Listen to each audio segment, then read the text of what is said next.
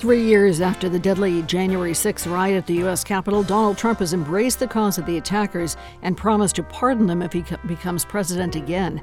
A new poll says most Republicans are more likely to absolve Trump of responsibility for the insurrection than they were 3 years ago. This is WBUR's All Things Considered. Good afternoon, I'm Lisa Mullins. Also coming up, several hundred pages of court documents have been released in a case brought against the sex trafficker and private financier Jeffrey Epstein. We'll find out what they reveal. And as the season for respiratory viruses in the U.S., health officials are expecting a crush of flu and COVID cases. Everybody who is certainly elderly, and not even old elderly, like 60 and older, should get a vaccine for a booster for COVID. Coming up, how to protect yourself from the cooties. It's 4:01.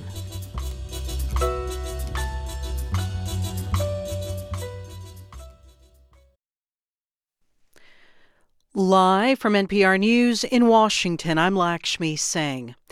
An investigation is underway into a school shooting outside Des Moines, Iowa this morning. Units, we've got an active shooter situation at Perry High School. We need you en route. The emergency response warning went out around 7:30 a.m. local time. Police officers arrived at Perry High School within minutes to find multiple people with gunshot wounds. Iowa Public Radio's Natalie Krebs has the latest. According to law enforcement, the shooting happened just after 7:30 in the morning. Local health officials have confirmed multiple patients are being treated at hospitals in Des Moines, about 45 minutes away. Dallas County Sheriff Adam Infante declined to release many details. We're still unclear of exactly how many are injured or what the extent of those are, but we're working on that right now. There is no further danger to the public. The community is safe. Infante says the shooting happened before school started, so there were few students and faculty inside the building. For NPR News, I'm Natalie Krebs in Perry, Iowa. Multiple news outlets are now reporting that the suspected shooter is dead, but NPR has not independently verified that, and authorities have not yet publicly confirmed fatalities. A news conference is expected this hour. Remains to be seen if questions about this morning's shooting and gun violence in America will come up at back-to-back town halls CNN is hosting tonight for two Republicans struggling to defeat former President Donald Trump for the 2024 GOP presidential nomination. One of them is Florida Governor Ron DeSantis, who sparred with a supporter at a town hall in Iowa yesterday when he was told he was going soft on Trump. I think the narrative is this. I think what the media wants is they want Republican candidates to just kind of like smear him personally and kind of do that. That's just not how I roll. Apparently acknowledging that she may not fare as well as she'd like in the Iowa caucuses next Monday, former South Carolina Governor Nikki Haley is focusing her attention on winning the New Hampshire primary later this month. Recent violence in Iran and Lebanon is escalating. Concerns that the Israel-Hamas war in Gaza is widening.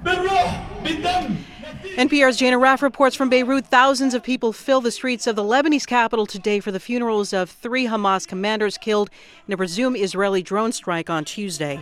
We're walking along the procession, and there are three coffins draped in the Palestinian flag and the flags of Hamas. They're being followed by large groups of mostly young men. They're waving flags of Hamas and other Palestinian factions.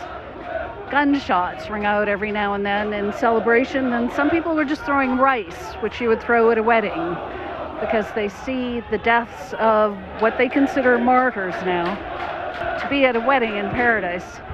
That's NPR's Jana Raff reporting. It's NPR. And this is 90.9 WBUR. Good afternoon, I'm Lisa Mullins. The head of Harvard's highest governing body says she has no plans to step down following this week's resignation of university president Claudine Gay. Some Harvard donors have called for senior fellow Penny Pritzker to follow Gay's lead and resign. Pritzker led the search committee that selected Gay to lead Harvard. She is expected to lead the search for Gay's replacement as well. New Boston City Council President Ruthie Louis-Jeune is calling for more civility on the council. She was sworn in Monday as the body's first-ever Haitian-American leader. Here's WBUR's Rob Lane. Louis-Jeune is taking charge of a council that's divided between two factions, one more moderate and historically Irish Catholic, and the other mostly non-white and progressive. The last legislative body was marred by rival councilors slinging personal attacks at one another. Louisian tells WBUR's Radio Boston she hopes to end that culture. It doesn't mean that we're not going to disagree, because we will. We are a diverse body with diverse opinions, but can we do so with collegiality and with goodwill and always centering the needs of the city of residents of the city of Boston? Former Council President Ed Flynn made a similar plea for civility at the start of 2023. For 90.9 WBUR, I'm Rob Lane. A report from a business resource website shows the number of people who work remotely in Massachusetts has dropped by about 20% since the year 2021. According to LLC.org, that's a decrease of 165,000 remote workers, one of the steepest declines in the country. In the city of Boston alone, the number of remote workers has decreased 28% in the same time frame. Clear and cold overnight tonight, falling to about 20. Tomorrow could reach the mid-30s, a sunny day. Saturday should bring in the clouds, still dry, still in the mid-30s, but then winter arrives later on Saturday. Snowfall and rain together, making for a sloppy mix. Sunday's likely to bring mainly snow. The peak of the storm could be Sunday morning through midday. North and west of routes 128 and 495 could get at least 6 inches of snow, maybe up to a foot. Should be a rain-snow mix closer to the coastline. Storm should fizzle out before Sunday evening, but it's likely to leave behind a pretty wintry mess. It's 4:07. We're funded by you, our listeners, and by Imaginable Futures, celebrating the hard work, commitment, and achievements of the 1 in 5 college students who are parents. More at imaginablefutures.com. This is All Things Considered from NPR News. I'm Mary Louise Kelly. And I'm Juana Summers. Donald Trump started his first presidential campaign riding down a golden escalator. This time, his first campaign rally began with a song. Justice for All, featuring President Donald J. Trump and the J6 Choir. J6, as in January 6th, 2021, the insurrection. The song features voices of alleged Capitol rioters in jail, recorded from the jailhouse, singing the Star-Spangled Banner.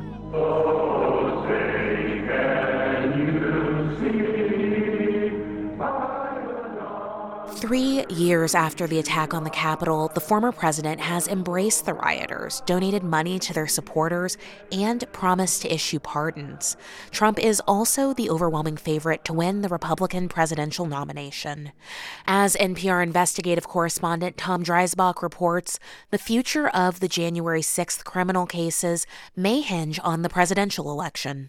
Donald Trump calls January 6th defendants patriots and hostages, and he said he'd free them or give them pardons at rallies. We will treat them fairly, and if it requires pardons, we will give them pardons. He said it in campaign speeches. I will be looking at them very, very seriously for pardons, very, very seriously.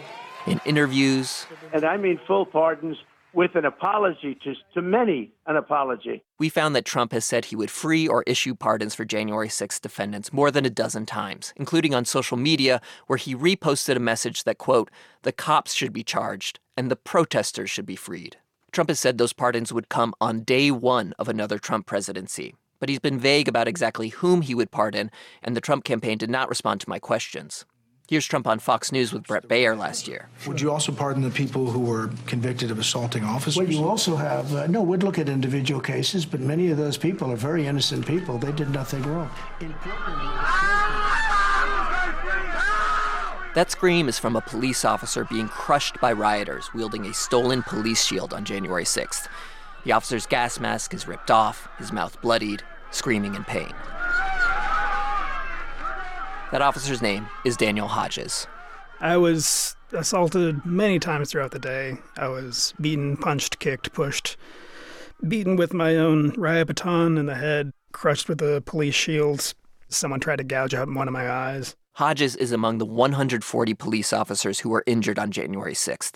He said he could only speak for himself, not his police department, but he feels a moral obligation to keep talking about January 6th, to counter the lies from Trump and his supporters. Hodges' physical injuries have healed, but his heart still races when he thinks about that day. It doesn't help that he gets death threats when he talks about January 6th or testifies in court. There was people sending me, explicit snuff of suicides. And like videos of people killing themselves, they sent it to you. And, pictures of my head pasted on top of instructions for how to strangle yourself. At times, Trump has signaled he would free every January 6th defendant, which would include those convicted of assaulting police. He has also not ruled out pardoning the leader of the far-right extremist group, the Proud Boys, who was convicted of seditious conspiracy and sentenced to 22 years in prison. Trump, heading into the 2024 election, has decided to go all in as the pro-January 6th candidate. This is Tom Jocelyn. He's a counterterrorism expert, and he worked as a senior staffer with the January 6th Select Committee in Congress. He's gone full steam ahead in praising and, in his own way, endorsing the January 6th rioters and extremists who attacked the Capitol. The director of the FBI, who was appointed by Trump, called January 6th an act of domestic terrorism, and the attack led to the largest FBI investigation in American history. Now, 3 years later, around 900 people have pleaded guilty or been convicted at trial of crimes from that day, from simply breaching the building to assaulting police, bringing guns onto Capitol grounds, and seditious conspiracy. If Trump wins, he could use the pardon power to end ongoing prosecutions in these cases, free people from prison, and restore gun rights to hundreds of rioters convicted of felonies. Do you think Trump issuing these pardons could actually encourage further political violence? Certainly, by pardoning an untold number of people who committed violent acts, the likelihood of more violence certainly goes up. Special counsel Jack Smith has been watching Trump's comments and wants to use Trump's support for the rioters against him in court. Smith has argued that Trump's words show that he intended to use illegal means to overturn the 2020 election. Trump is fighting the charges, and it's unclear when that trial will move forward.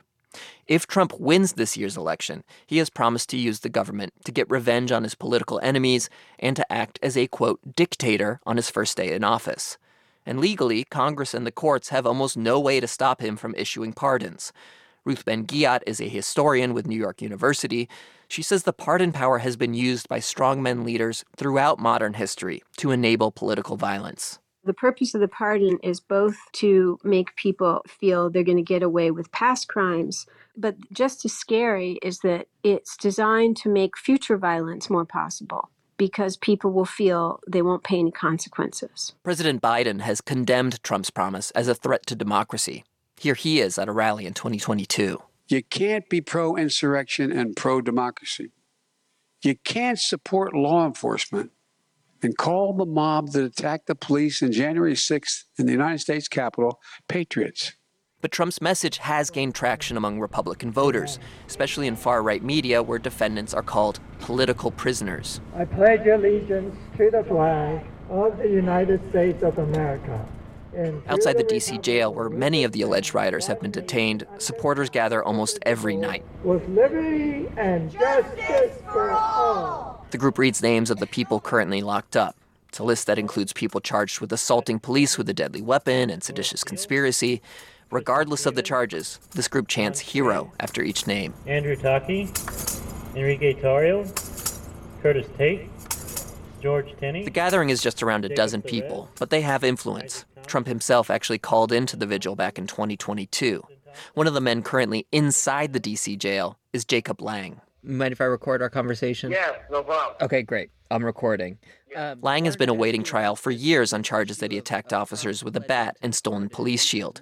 He's pleaded not guilty and has become a cause celeb in right-wing media. Even after more than 2 years in jail, Lang is all in on Trump, and he likes Trump's pledge to issue pardons. Well, it's a beautiful pledge. But he said he wants Trump to commit to a blanket pardon, the kind that would free him too. No Jan 6er left behind. Bring us all home, Donald Trump. Bring us all home. For Officer Daniel Hodges, a blanket pardon would mean freeing the men convicted of assaulting him. So I asked him what he thought about Trump's promise. I mean, I hope some people would get pardoned and think, well, that was close.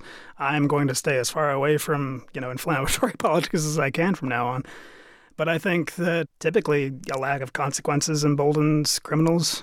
I see that in the community that I police. Since January 6th, some defendants have expressed remorse for their actions and denounced Trump. Others have gone deeper into white nationalism, conspiracy theories, and extremism. One defendant told me that when the FBI arrested him for storming the Capitol, they made an enemy. When a jury announced his guilty verdict, he yelled, "This is how you radicalize people." For now, he's still in jail. Tom Dreisbach, NPR News. About 40 million adults in the U.S. have trouble hearing, including me, but most of them do not use hearing aids. This means they're missing out on more than just good hearing. They may also be putting themselves at heightened risk of everything from depression to dementia. NPR's Allison Aubrey reports on surprising new research that finds wearing hearing aids may even boost longevity. Dr. Janet Choi was born with hearing loss, but for years she resisted wearing hearing aids because her hearing was very good in one ear. Then, when she became a surgeon, she realized she was missing out. In the operating room doing surgery, sometimes if someone talks to me on the left side when there are a lot of background noise, I usually wouldn't respond because I didn't hear it. And people thought that I was just ignoring them, which was actually not true. I just didn't hear them. Choi was well aware of the risks associated with hearing loss, and she knew the evidence was piling up. Social isolation, depression, also decreased physical activity, and now there have been a lot of studies talking about dementia. With so much at stake, Choi has become a regular user of her hearing aids, and she's also at the forefront of new research. On the heels of a study showing that the use of hearing aids may help stave off cognitive decline, she and her collaborators wanted to know if hearing aids may also be linked to a longer lifespan. To evaluate this, they tracked the status of nearly 1,900 adults who'd been shown to have hearing loss during screenings and who had tracked their use of hearing aids. What they found, she says, was surprising. One thing that we were surprised was that the group of patients who have hearing loss and report that they were using hearing aids regularly had 24% lower risks of mortality compared to those group who never used hearing aids. Meaning they were significantly less likely to die prematurely. Prior studies have shown that hearing loss, if untreated, is associated with multiple health problems, and this adds to the evidence that restoring hearing is beneficial. The study does not prove cause and effect. It could be that people who become regular users of hearing aids are more likely to stave off isolation and stay more active, which could explain the longevity boost. Given the benefits, Choi says it's stunning how few people wear hearing aids regularly. In our study, we found that the rates of hearing aid use was about 12%. And she says another striking finding is that the people in the study who had hearing aids but did not use them regularly were as likely to die prematurely as the never users, pointing to the importance of habitual use. She recommends new users wear them every day for 30 consecutive days to acclimate. Hearing loss, such as an invisible problem, and it happens gradually, that it takes time for you to get used to hearing aids and then get benefit from it. So Choi says if you have hearing aids sitting in the back of your drawer, not using them due to stigma or maybe just the annoyance of getting used to them, try them again. Allison Aubrey, NPR News.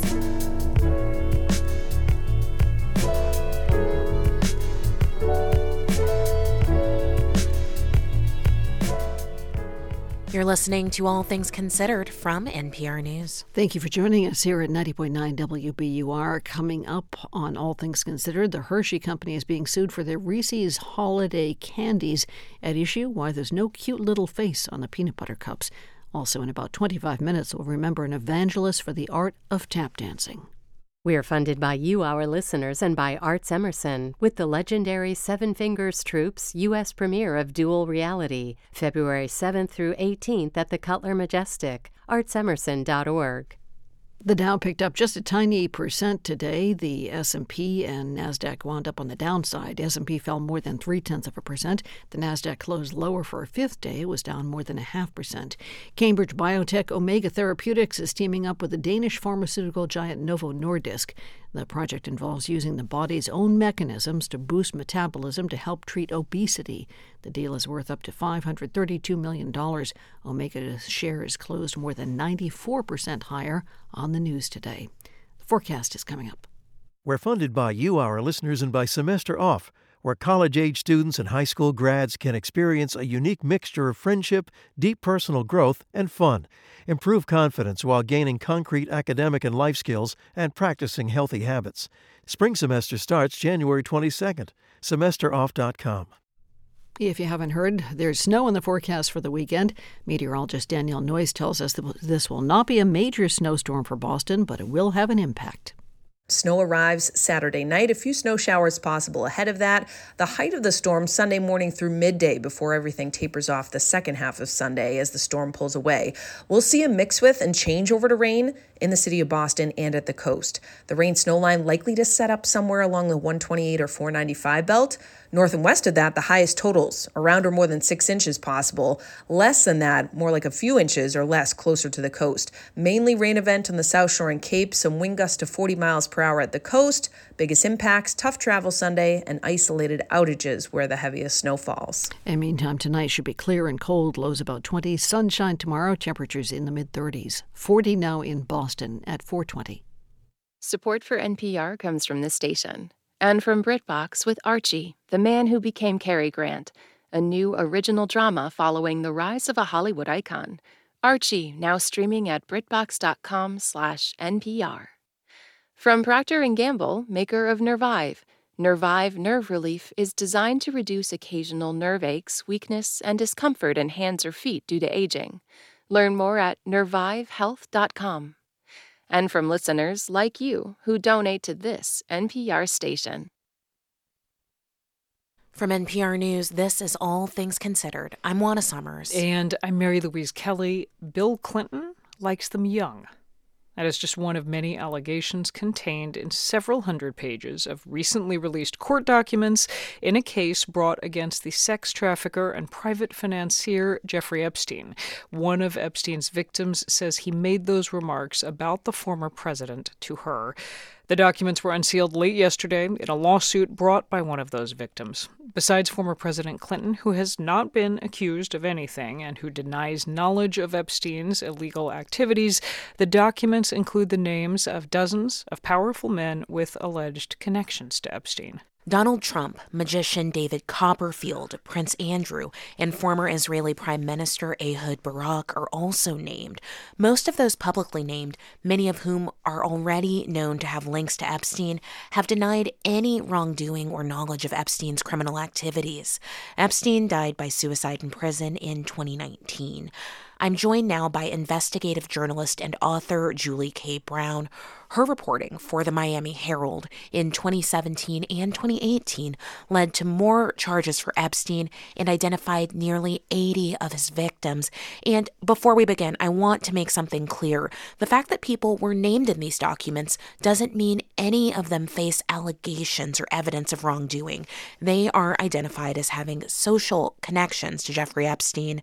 Julie K. Brown joins me now. Welcome. Thank you. Have you been in touch with any of Epstein's victims, and do you know at all how they're feeling in this moment with this latest release? Well, I know that they want the truth to come out. They feel that this has been hidden for too long, and certainly part of the mechanism in our system that has hidden a lot of what has transpired is our court system. I mean, there are people out there, Julie, who are probably saying, we already know this. There is not anything new here. But I gather that you would argue that it's important for these documents to be public, that it's important for people to see what is in it. Why is that? Well, define new. No, there's nothing in here that says so-and-so committed a crime or so-and-so actually had sex with a certain person. But these are people that clearly knew what Jeffrey Epstein was doing. They were either socially connected with him. In a couple of cases, we know of people that even talked openly about the fact that they knew Epstein was recruiting girls. Now, does that mean that they were guilty of anything? No. But I think to dismiss this because there's nothing salacious or criminal in it is really short-sighted. I don't want to lose sight of the fact that this case and Epstein's convictions stemmed from him victimizing young girls, children. But his crimes and these documents are also about relationships among rich and powerful people in our society. Can you explain how those very relationships may have helped him prey on his victims? He was a bit of a braggart.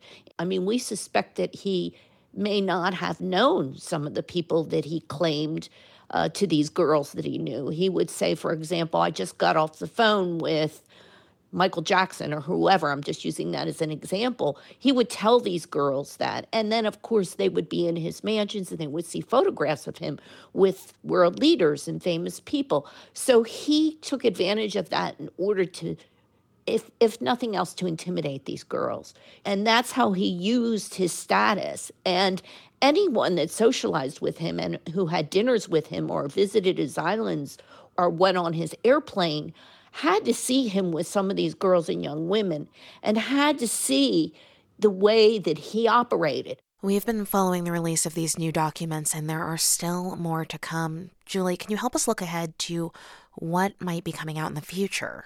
This has all been a mystery even to us because they've been sealed for so long, so we really don't know for certain. But one thing that we know from what's been released so far is that these documents do tell a story. They tell a story of a man who had influence, who had power, who had money, and he was able to use all those things to abuse hundreds of girls. And we need to really examine how that happened and why it happened. And because unless we do that, these kinds of cases, the sex trafficking that happened here is going to continue to happen. As we mentioned, you have been covering this story for years. What do you think the legacy of the story of Jeffrey Epstein is? Well, I hope the legacy is that people don't accept this kind of justice in America, that rich people, powerful people, wealthy people should not get special treatment. You know, people who are vulnerable and who don't have a voice in our system are often prosecuted more fully and rigorously than people who have power and money. And that really is something that this story is an example of. And I think that, you know, we all have to question how that happens and why it happens, and our system needs to change. Miami Herald investigative journalist and author Julie K. Brown. She is the author of Perversion of Justice, the Jeffrey Epstein story. Julie, thank you. Thank you.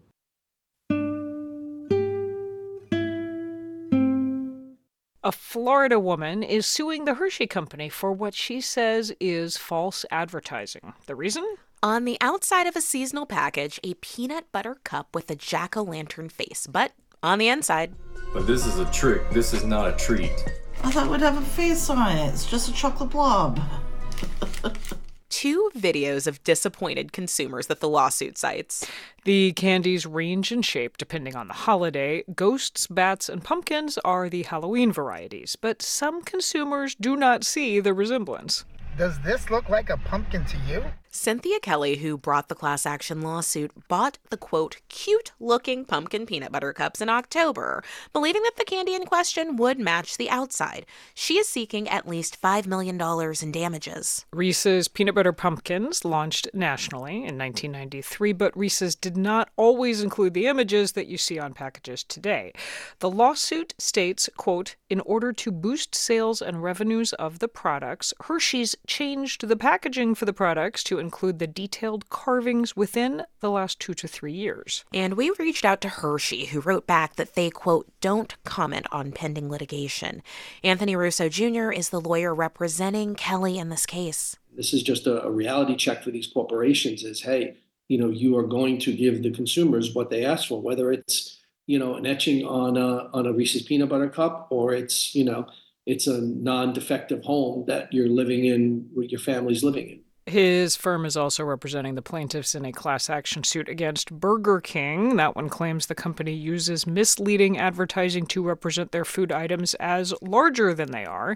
He says his firm receives around 100 calls a month for these types of cases. Some are a little wacky, to be honest with you. We probably take, you know, less than 1%. It is yet to be determined if this case against Hershey will make it past a judge. But even if the candies aren't as cute as they look on that packaging, most people agree they still taste pretty good. And the most annoying thing about this is, it's quite nice. It's a nice peanut butter, little chocolate bar snack.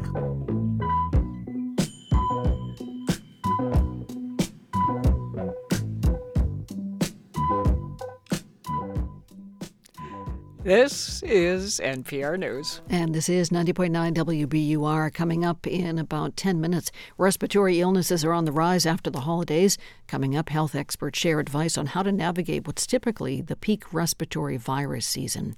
In the forecast, clear and cold tonight, down around 20 degrees. Tomorrow could reach the mid-30s, a sunny day. Then for Saturday, lots of clouds around, temperatures in the mid-30s, and then wintry weather arrives for the weekend. WBUR supporters include MathWorks, creators of MATLAB and Simulink, and proud sponsor of The Heart of New England, the new IMAX film now showing at the Museum of Science, Boston. I'm Scott Tong. A new study suggests that when we do our own research, we're more likely to be led to sources backing false claims. Researchers say this could explain why people are more likely to believe fake news, disinformation, or conspiracy theories. The dangers of how we search. Next time, Here and Now. Listen again tomorrow at noon on 90.9 WBUR.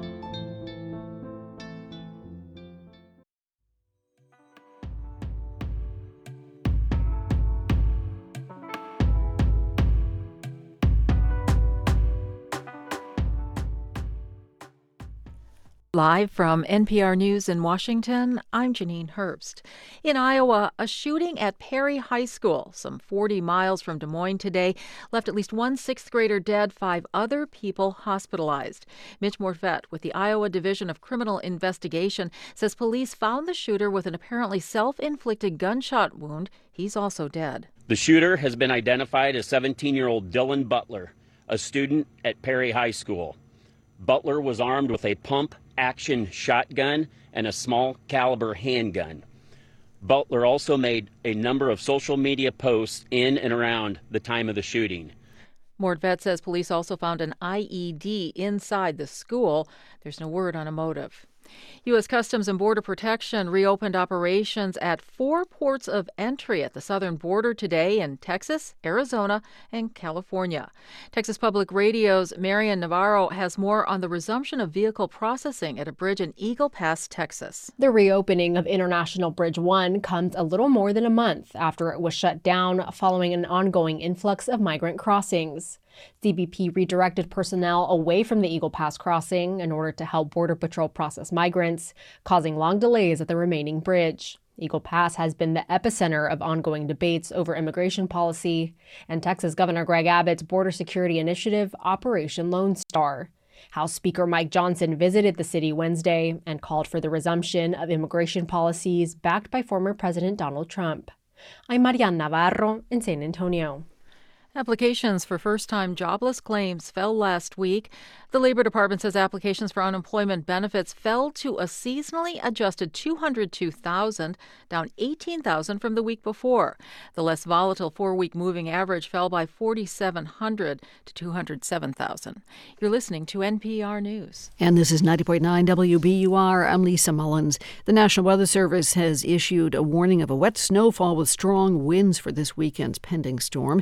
It's issued a winter storm watch north and west of Boston from Saturday afternoon through Sunday night. Outside the I-95 corridor, there could be 6 to 12 inches of snow, maybe less than 6 inches in Greater Boston, but it should be a rain-soaked snow with winds as high as 40 miles per hour. That could lead to power outages and dangerous driving conditions on Sunday. Today, the Massachusetts Senate has unanimously approved a bill to strengthen a warranty law on the purchase of a wheelchair. But as WBUR's Gabriella Emanuel reports, some vendors who supply wheelchairs say the measure doesn't address everything at issue.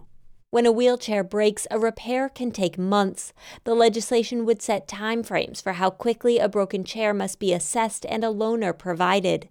And it would require a chair's warranty to be at least 2 years. I think it's absolutely huge. Lynn Horan is a wheelchair user in Holyoke. It puts the companies on notice that the state governments are watching. But the bill received criticism from some wheelchair manufacturers and vendors who say it fails to address issues like funding preventive maintenance and reimbursement for repair costs.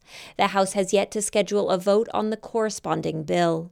For 90.9 WBUR, I'm Gabriella Emanuel. State police say an early morning accident in Dorchester that killed 2 young people involved a stolen car. The victims were among 4 teenage boys.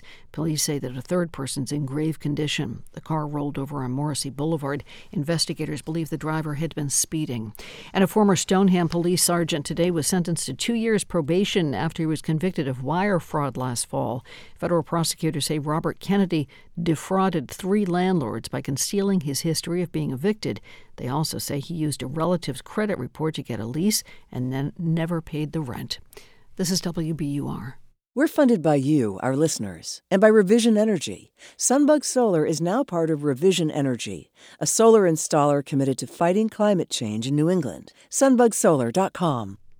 Should be cold tonight, down around 20 degrees. Tomorrow, sunny, breezy, in the mid-30s tops. The first full weekend of the year starts up kind of boring with cloudy skies on Saturday, and then things change. A winter storm watch is in effect from Saturday afternoon through late on Sunday. The first plowable snow of the season comes Saturday night, some of it mixing with rain, especially inside the 128-495 belt. Then on Sunday, areas well north and west of Boston could get 6 to 12 inches of wet snow, more rain-snow mix around greater Boston, amounting to about 6 inches or less. The toughest travel could be Sunday, with high winds and the chance of power outages. The storm should blow out and leave us with a sunny day for Monday. This is WBUR, 40 degrees at 4:35. Support for NPR comes from this station and from the George Lucas Educational Foundation, creator of Edutopia, dedicated to improving the learning experience for America's students by sharing what works in pre-K through 12 education at edutopia.org. From the Langloth Foundation, supporting justice, equity, and opportunity for all people to foster and sustain safe and healthy communities. Learn more at langloth.org. And from listeners like you who donate to this NPR station. From NPR News, this is All Things Considered. I'm Juana Summers. And I'm Mary Louise Kelly. For people all over the world looking to migrate to the U.S., Nicaragua has become a popular first stop. The Central American country has relatively lax visa rules, and flying directly there means people trying to head north can forego the dangerous jungle trek through the Darien Gap up to the U.S. border. Well, this setup is raising questions over Nicaraguan President Daniel Ortega's motives, whether he has weaponized the country's immigration regulations as a way at digging at the Biden administration and protesting sanctions. Among those raising questions is our next guest. Manuel Orozco is director of the Inter-American Dialogue. Welcome. Thank you.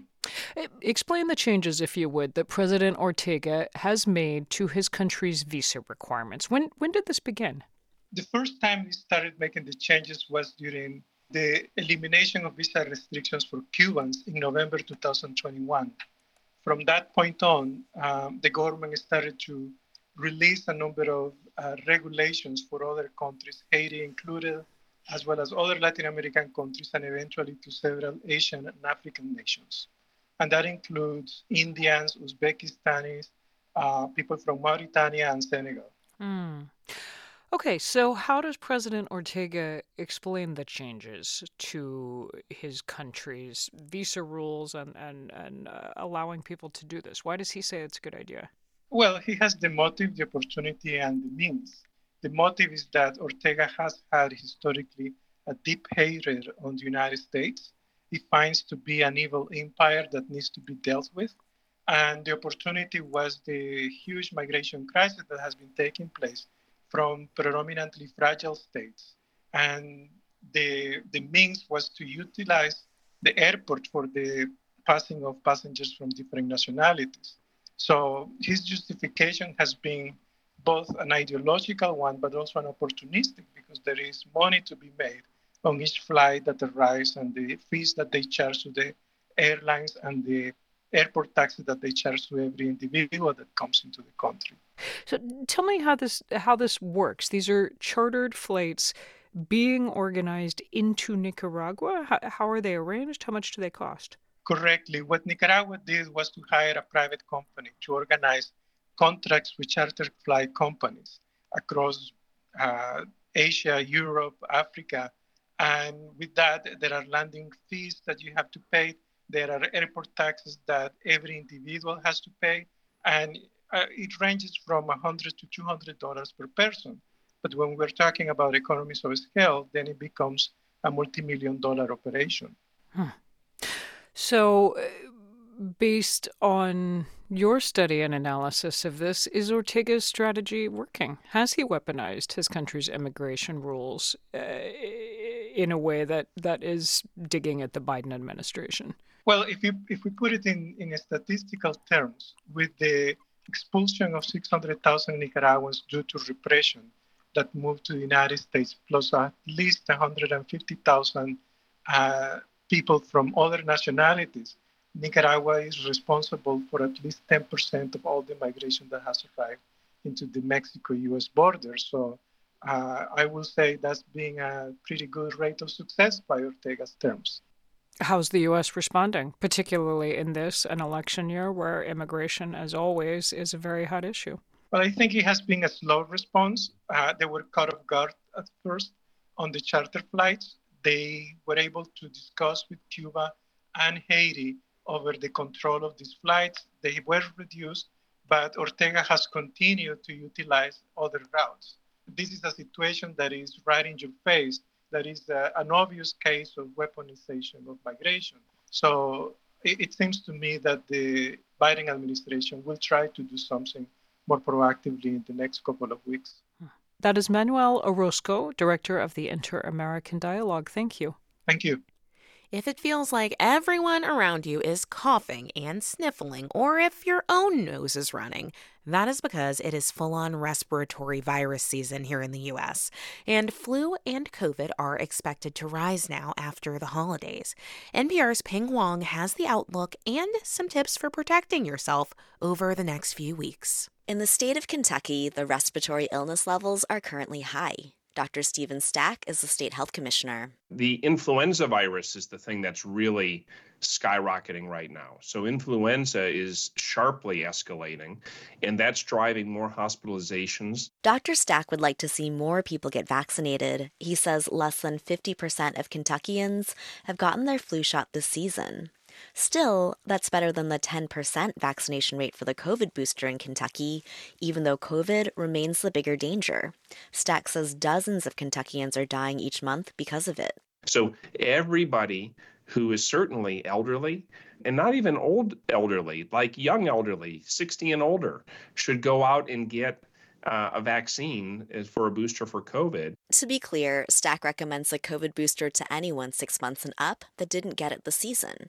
And he says there's still a place for masks, especially for older people who are more likely to get very sick from COVID. The situation in Kentucky looks a lot like what's happening nationally. When it comes to the top 3 respiratory viruses that health officials are worried about, RSV seems to have plateaued or peaked. COVID is elevated and expected to rise, and flu has been coming in hot. Marlene Wolf, an epidemiologist at Emory University, says the pacing this year is a little different. Last year, RSV and flu really took off right at the same time, along with COVID, and all 3 of those together were pretty nasty. And this year, it appears that there's a bit more of an offset. That's been good so far for hospital capacity, which has been pretty stable. That means people who are quite ill and need medical care are generally able to get it. Some hospitals in different parts of the country, from Massachusetts to Illinois to California, are starting to require masks for staff again, and in some cases for patients and visitors. Dr. Mandy Cohen, director of the Centers for Disease Control and Prevention, says people who are feverish and sneezing and coughing should stay home and watch their symptoms. I think there is a difference between a bit of a runny nose and a light cough and body aches, fever, difficulty moving through your day. Some of those things are what should trigger you to go get tested. And the reason to get tested is that if you are in the early stages of COVID or flu and at risk of getting worse, there are prescription pills that can reduce your chances of ending up in the hospital.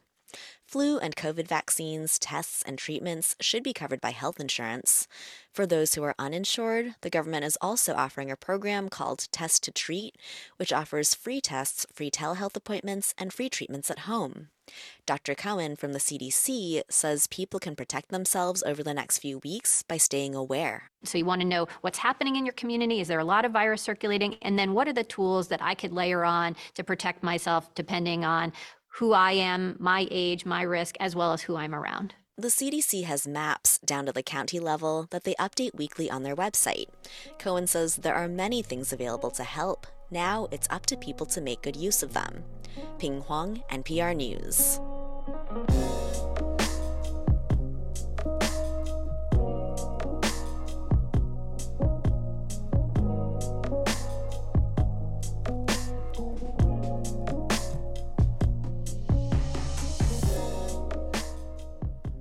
You're listening to All Things Considered from NPR News.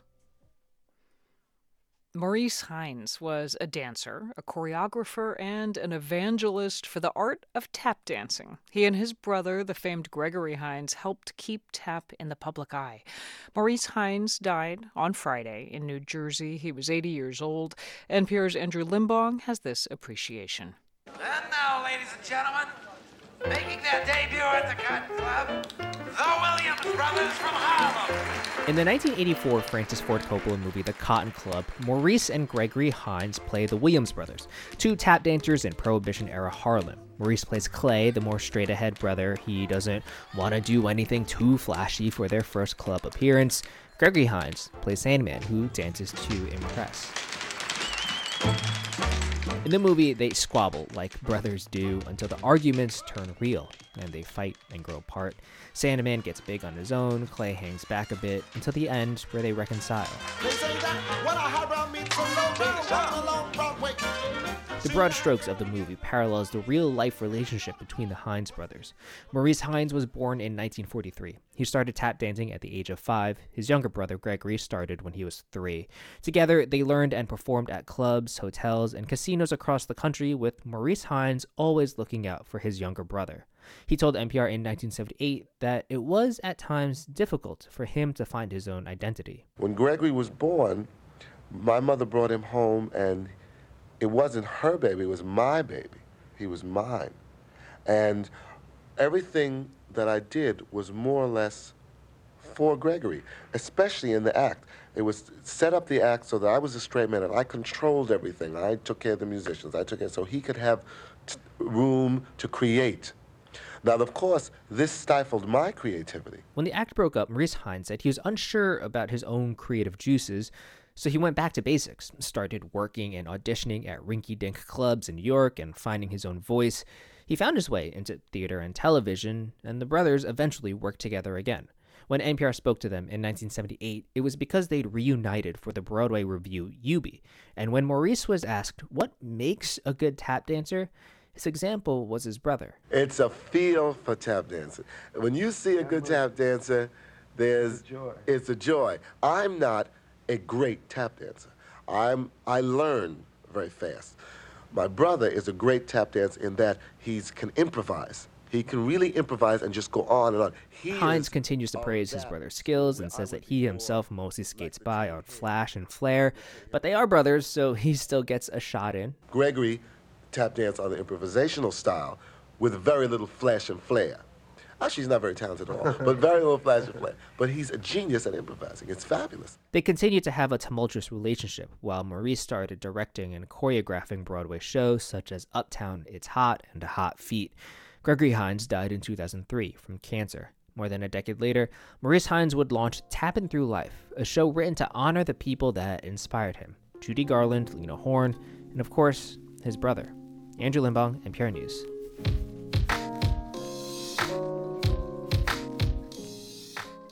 This one's for the New Year, New You enthusiasts. Our friends at NPR's Life Kit podcast say you should try to be mindful when you eat. Tomorrow on All Things Considered, they'll share tips on how to slow down and really think about how we eat and where our brains are when we're eating. To find out more, listen to All Things Considered tomorrow on the radio or by asking your smart speaker to play your member station. This is All Things Considered from NPR News. And this is 90.9 WBUR. Coming up, border politics are driving the news in Congress this week. Ahead at 5:25, impeachment hearings for the Homeland Security Secretary begin, and border policy is complicating negotiations over foreign aid. The details are coming up.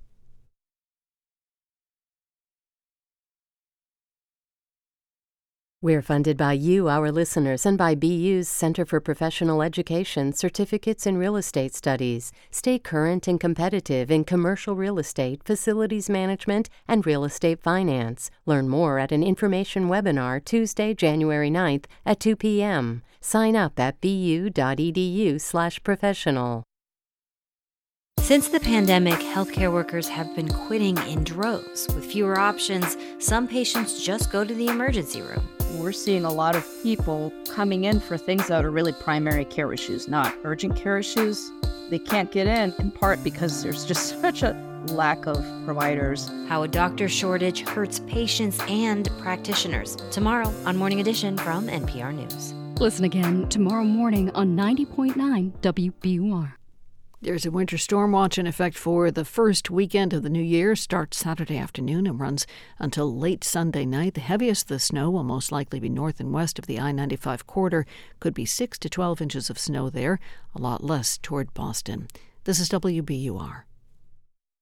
This is All Things Considered from NPR News. I'm Mary Louise Kelly. And I'm Juana Summers. Singer-songwriter Maddie Zom's debut album, Now That I've Been Honest, is a deeply vulnerable introduction to the 25-year-old's life. I spoke with her a few months ago when the record came out, and we talked about the ups and downs of her past few years, from going viral with her song Fat Funny Friend. Can't be too proud and can't think I'm pretty. Do they keep me around so their flaws just seem silly? To coming out to her parents and the world as queer. Someday you'll kiss a girl and you'll panic. Some guy will break your heart and you'll feel manic. Her debut record opens with a track called Where Do All the Good Kids Go? She sings about growing up in Boise, Idaho, and the heavy responsibility she felt within her church, even as a young teen. Parker made me a leader at 13. They ran out of adults. The closest thing was me. I would say I was pretty mature for my age, like emotionally aware. So I was put in a lot of situations where I should have been a kid and was expected to be an adult. I led worship when my best friend's mom died. And that was an honor, but if I'm honest, I was terrified. I think people that go through that, it's not necessarily like you just skip being a kid. It catches up to you at some point. I was always way too young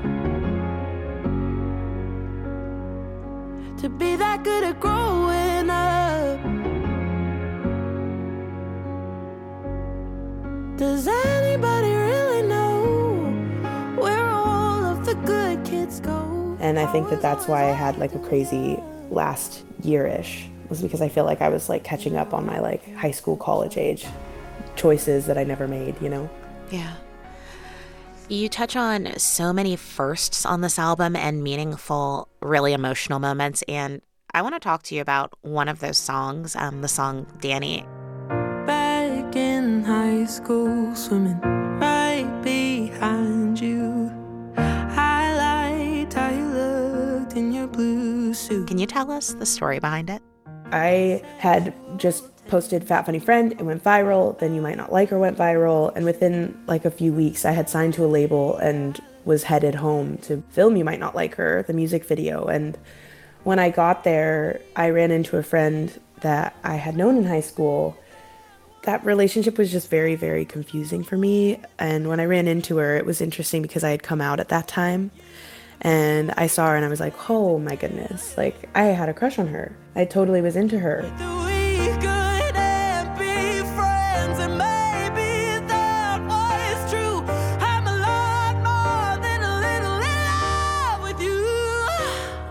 Because I was in the church and closeted, I didn't even put two and two together. And so I think that's a very queer experience to like realize that. I know we shouldn't be talking.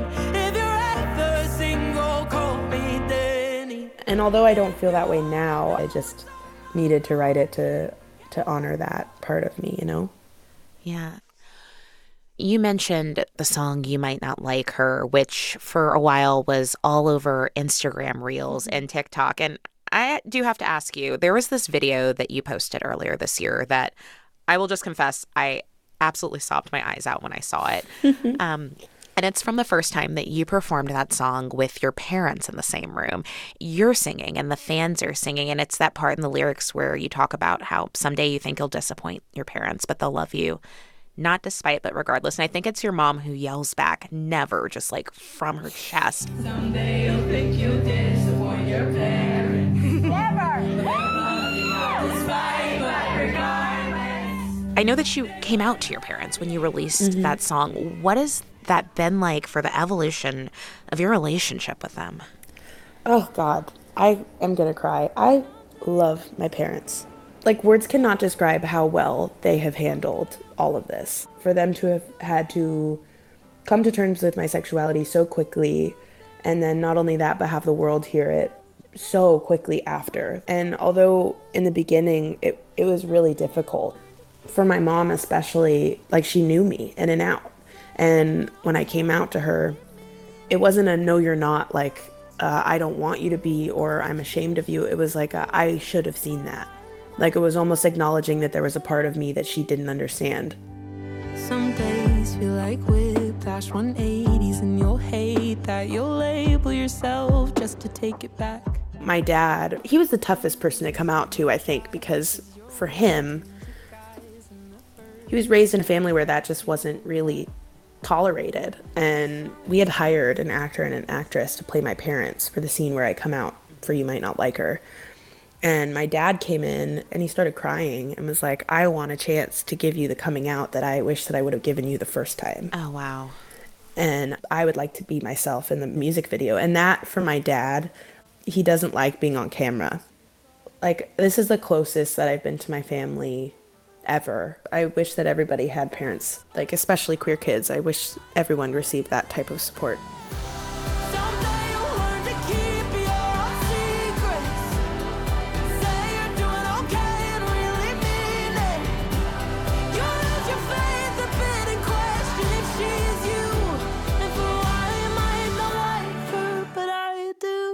I think the other thing that really shined through in this album for me is just so much queer joy and acceptance and love. Can you talk about that part of this album a little bit? Because it was a delight to listen to. Ugh, thanks. Gay, gay, gay. It was so gay. This whole year has been so gay. Oh my goodness.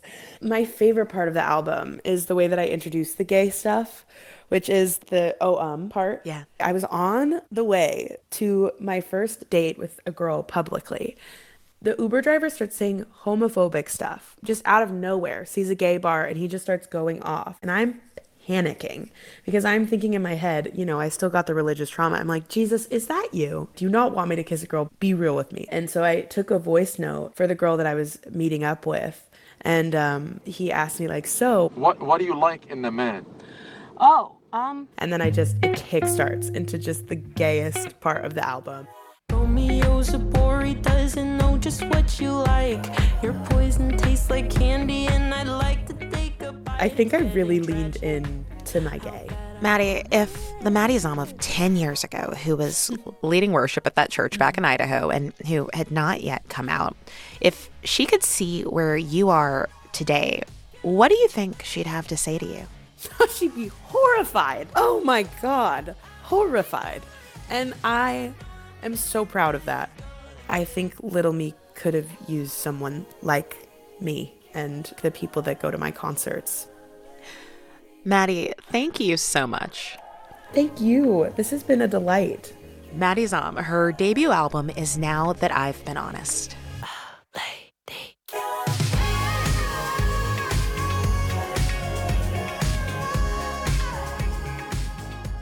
You're listening to All Things Considered from NPR News.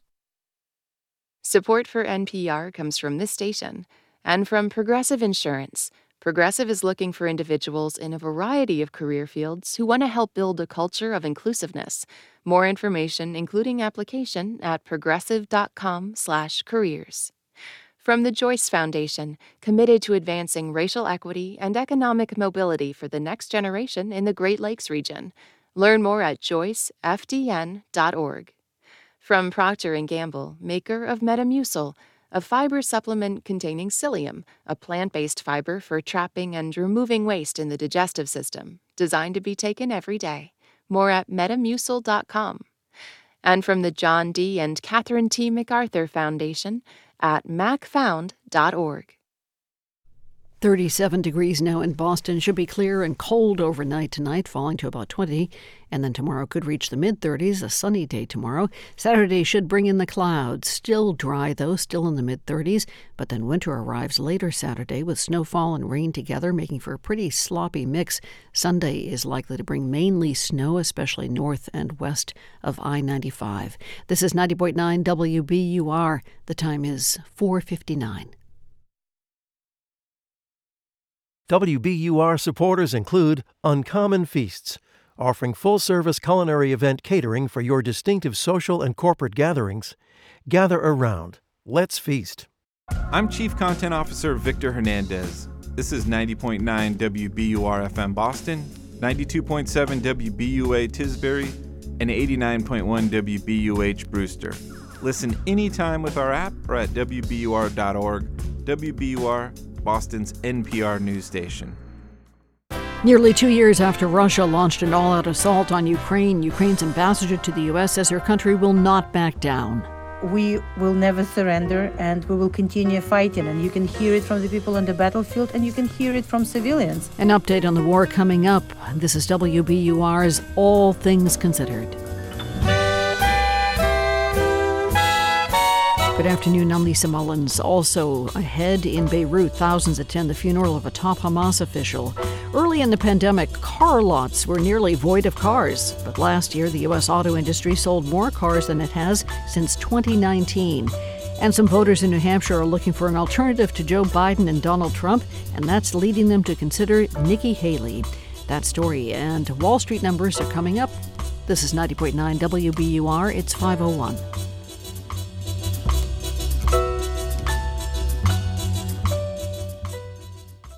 Live from NPR News in Washington, I'm Jack Speer. A middle school student is dead and 5 other people were wounded, including a school administrator, after a 17-year-old student armed with a shotgun and a handgun opened fire at a high school in Perry, Iowa today. Mitch Mortvedt is with the Iowa Division of Criminal Investigation and details what else authorities found at the scene. Officers located, during the search of the school, an improvised explosive device. The state fire marshal and the Bureau of Alcohol, Tobacco, and Firearms rendered the device safe. Numerous officers from multiple agencies were able to secure the school and verify no additional threats. Authorities say the shooter was found dead of an apparently self-inflicted gunshot wound. The incident took place before the start of classes this morning. Still not clear what prompted the attack. The White House says it has evidence that Russia has acquired ballistic missiles from North Korea to use in its fight against Ukraine. NPR's Windsor Johnston reports the Biden administration is describing the move as a significant and concerning escalation. Our information indicates that the Democratic People's Republic of Korea recently provided Russia with ballistic missile launchers and several ballistic missiles. On the 30th of December, 2023, Russian forces launched at least one of these North Korean ballistic missiles into Ukraine. The vast majority of migrants crossing the southern border of the U.S. have been traveling through Mexico. NPR's Ada Peralta tells us this week many of those travelers are not reaching the destination they'd intended. In response to U.S. requests, the Mexican government has stepped up its efforts to disperse the latest migrant caravan. National Security Council spokesman John Kirby says the ballistic missiles will enhance Russia's ability to target Ukraine's infrastructure and civilians at a critical moment in the conflict. Our information indicates that the Democratic People's Republic of Korea recently provided Russia with ballistic missile launchers and several ballistic missiles. Kirby says the administration believes that Russia is also seeking to acquire close-range ballistic missiles from Iran. Kirby added that a Russian-Iran deal had not been completed, but that the U.S. is concerned that Russia's negotiations to get the weapons are actively advancing. Windsor Johnston, NPR News, Washington. Last year was apparently a pretty good one for automakers. who were reporting consumers bought a total of 15.6 million vehicles last year. Those numbers indicate car buyers were largely undeterred by high prices, rising interest rates, a computer chip shortage, and some strikes by auto workers. Whereas sales have yet to return to the 17 million annual rate before the pandemic, price increases for vehicles have cooled slightly. On Wall Street, a mixed close today. The Dow was up 10 points to 37,440. The Nasdaq closed down 81 points. You're listening to NPR. This is 90.9 WBUR. I'm Lisa Mullins. Today, the Massachusetts Senate unanimously approved a bill that legalizes the use of fentanyl test strips. The paper strips are used to detect the presence of the potentially lethal opioid on street drugs. The strips are classified as illegal drug paraphernalia. Supporters of their legalization say the quick test can help prevent fatal overdoses. The House has yet to vote on the measure. Boston's new city council president is expressing sadness over this week's resignation of Harvard President Claudine Gay. Councilor Ruth C. Louis-Jean is a Harvard alum, and like Claudine Gay, she is also a black woman and Haitian American. On WBUR's Radio Boston today, Louis-Jean said she's proud that Gay rose to the top post at Harvard, but she regrets the way her tenure has ended. I'm completely saddened, right, that in this week of joy, personal joy for me, there's also personal sadness because she is no longer at the helm of this storied institution that is also a very much imperfect institution and also my alma mater. Gay resigned Tuesday amid allegations of plagiarism and amid criticism of her congressional testimony last month about anti-Semitism on the Harvard campus. Brookline and Cambridge are among the communities granted permission to limit the use of fossil fuels in new construction projects. The State Department of Energy Resources made their approvals public today. The municipalities will be allowed to require new buildings use heating and cooling systems that are fossil fuel-free. Concord, Lincoln, and Lexington are also taking part. A state study found buildings are responsible for 35% of greenhouse gas emissions in Massachusetts. And the State Department of Public Utilities is launching an inquiry into the high cost of energy bills in the state. Its aim is to find ways to improve on current energy affordability programs for residents who have a hard time paying their utility bills. The state will conduct public input through March 1st, and possible measures include giving discounts based on a customer's income. In the forecast, a windy afternoon. Gusts could get stronger tonight. Cold tonight, down around 20 degrees.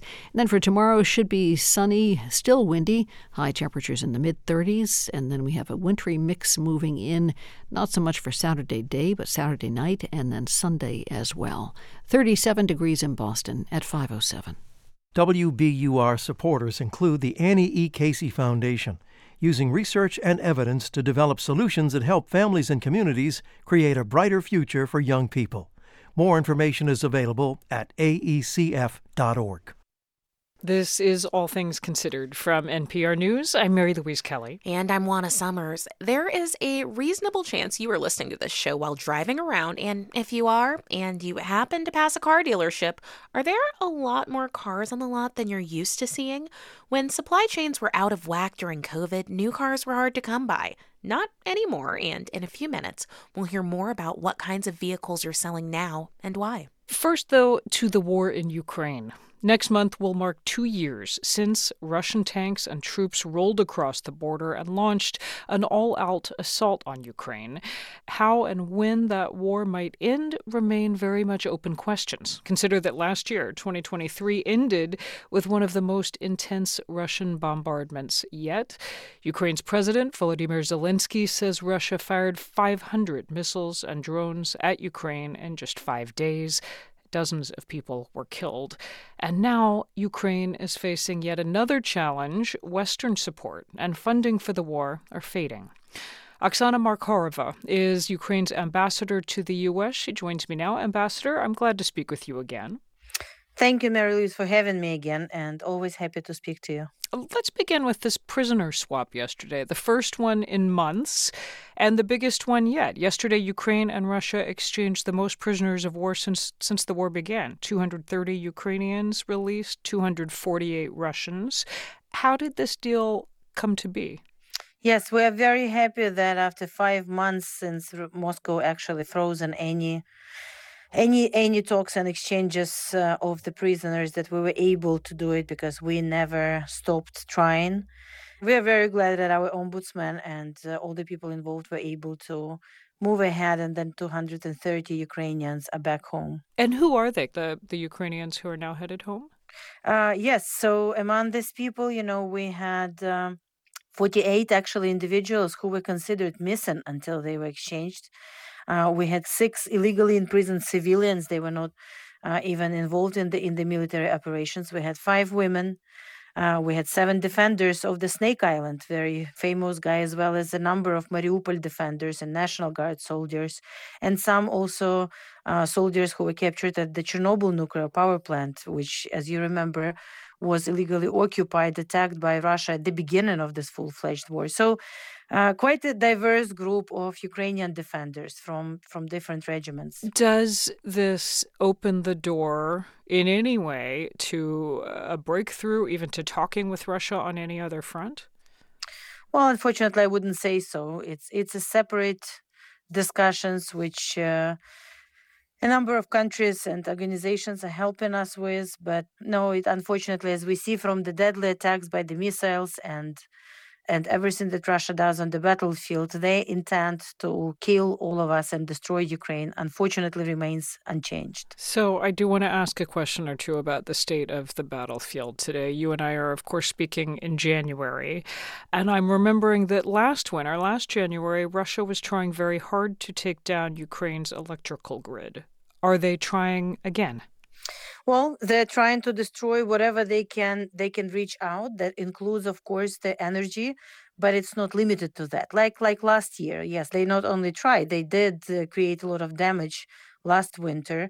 We are much better prepared for this winter thanks to our work, but also thanks to our partners. We have much more air defense, and we have prepared our energy system. It's more resilient, it's better protected. So let me turn you to the wobbling support from the West. What do you think is driving the erosion of support for Ukraine? That's, first of all, we have to keep informing people. In any democracy, the parliaments, the administrations, elected leaders support what people tell them to support and what people agree to support. And I think it's very important to continue informing people about not only the state of the war in Ukraine, but why it is important to win for all of us, not only for Ukrainians, but why for everyone who believes in freedom, it is important to win while it's still in Ukraine, and not to allow Putin, like Hitler many, many years ago, to create another huge war, which will then drag everyone into it. But to take the state of affairs here in Washington today, as you know, the White House has asked for more than $60 billion to help Ukraine. That request is stalled in Congress. There's no more money coming unless lawmakers sign off on it. Are you hopeful that the U.S. will eventually come through with more money? Well, we critically need it, and we critically need it in order to be able to win it faster, so that, again, U.S. and other allies will not need to spend much more if Putin is emboldened and attack one of the NATO allies.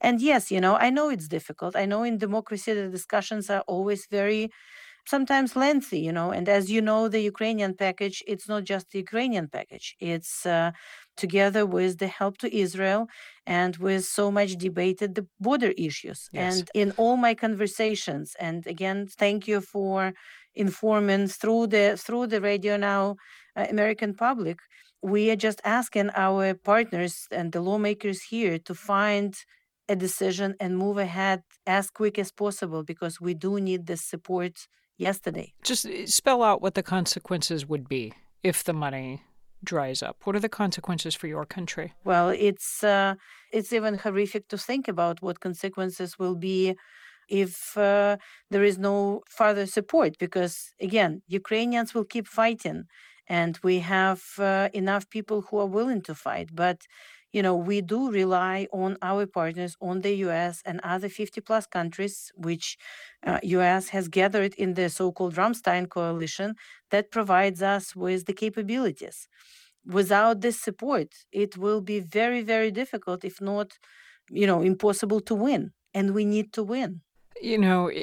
2 years ago, when Russia first invaded, Americans were all in. From driving around Washington and other parts of the U.S., Ukrainian flags were everywhere and in every other window, every other house. That is gone. And so I wonder what case you would make to Americans listening that this fight is still our fight, is still a fight important for Americans to be all in on. Well, it's not gone. When I drive around Washington, D.C., when I travel, I recently went to Minnesota before I was in Ohio, and the Ukrainian flags are still there. And every time I talk to people, I'm yet to find anyone who would say, no, we want to support Russia and we think Russia should win. It's the right thing to do to support Ukraine now so we can win it together and return to much peaceful world.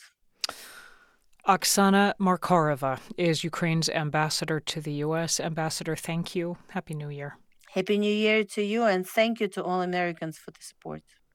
Just a couple of years ago, early in the pandemic, it was hard to find a new car to buy. Dealer lots were just empty. But now, cars are back on lots and they are selling. According to new numbers out this week, a lot more people drove new cars home last year. NPR's Camila Dominowski joins us to talk about the year in auto sales. And Camila, I've been watching the new car market and it has just been straight up weird for several years now. What is it like right now? It's a lot less weird than it was.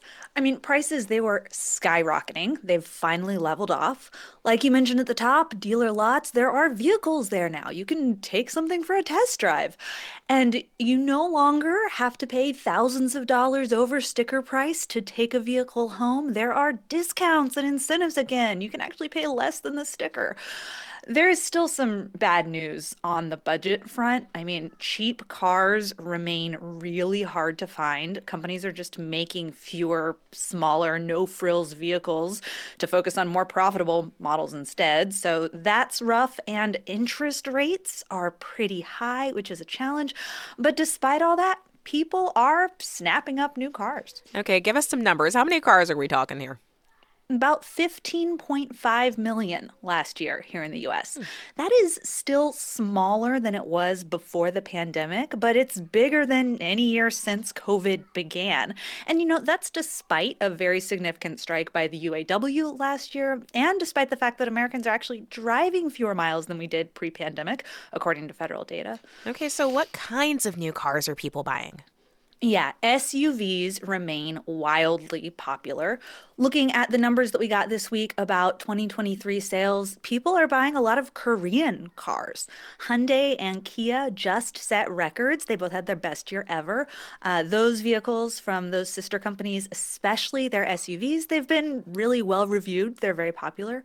A lot of brands, interestingly, reported really strong sales of hybrids. So particularly fuel-efficient vehicles. The Prius is the classic example. But now we're seeing a lot of bigger vehicles, SUVs and pickup trucks that are hybrids, and they're selling like hotcakes. Okay, I've had my eye on an electric vehicle. How about those?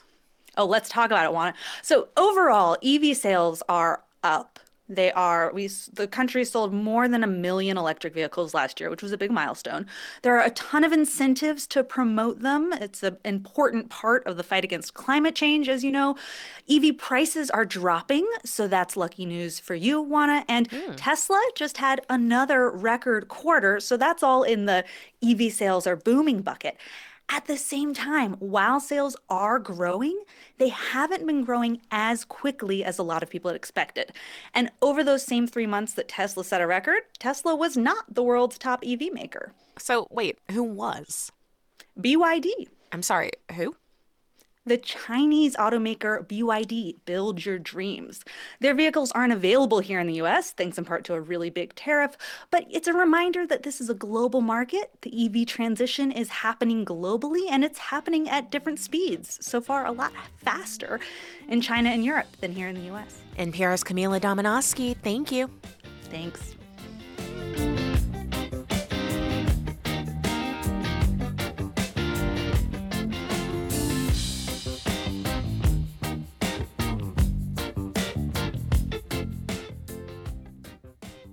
It's All Things Considered from NPR News. Thank you for joining us here at 90.9 WBUR on this Thursday afternoon.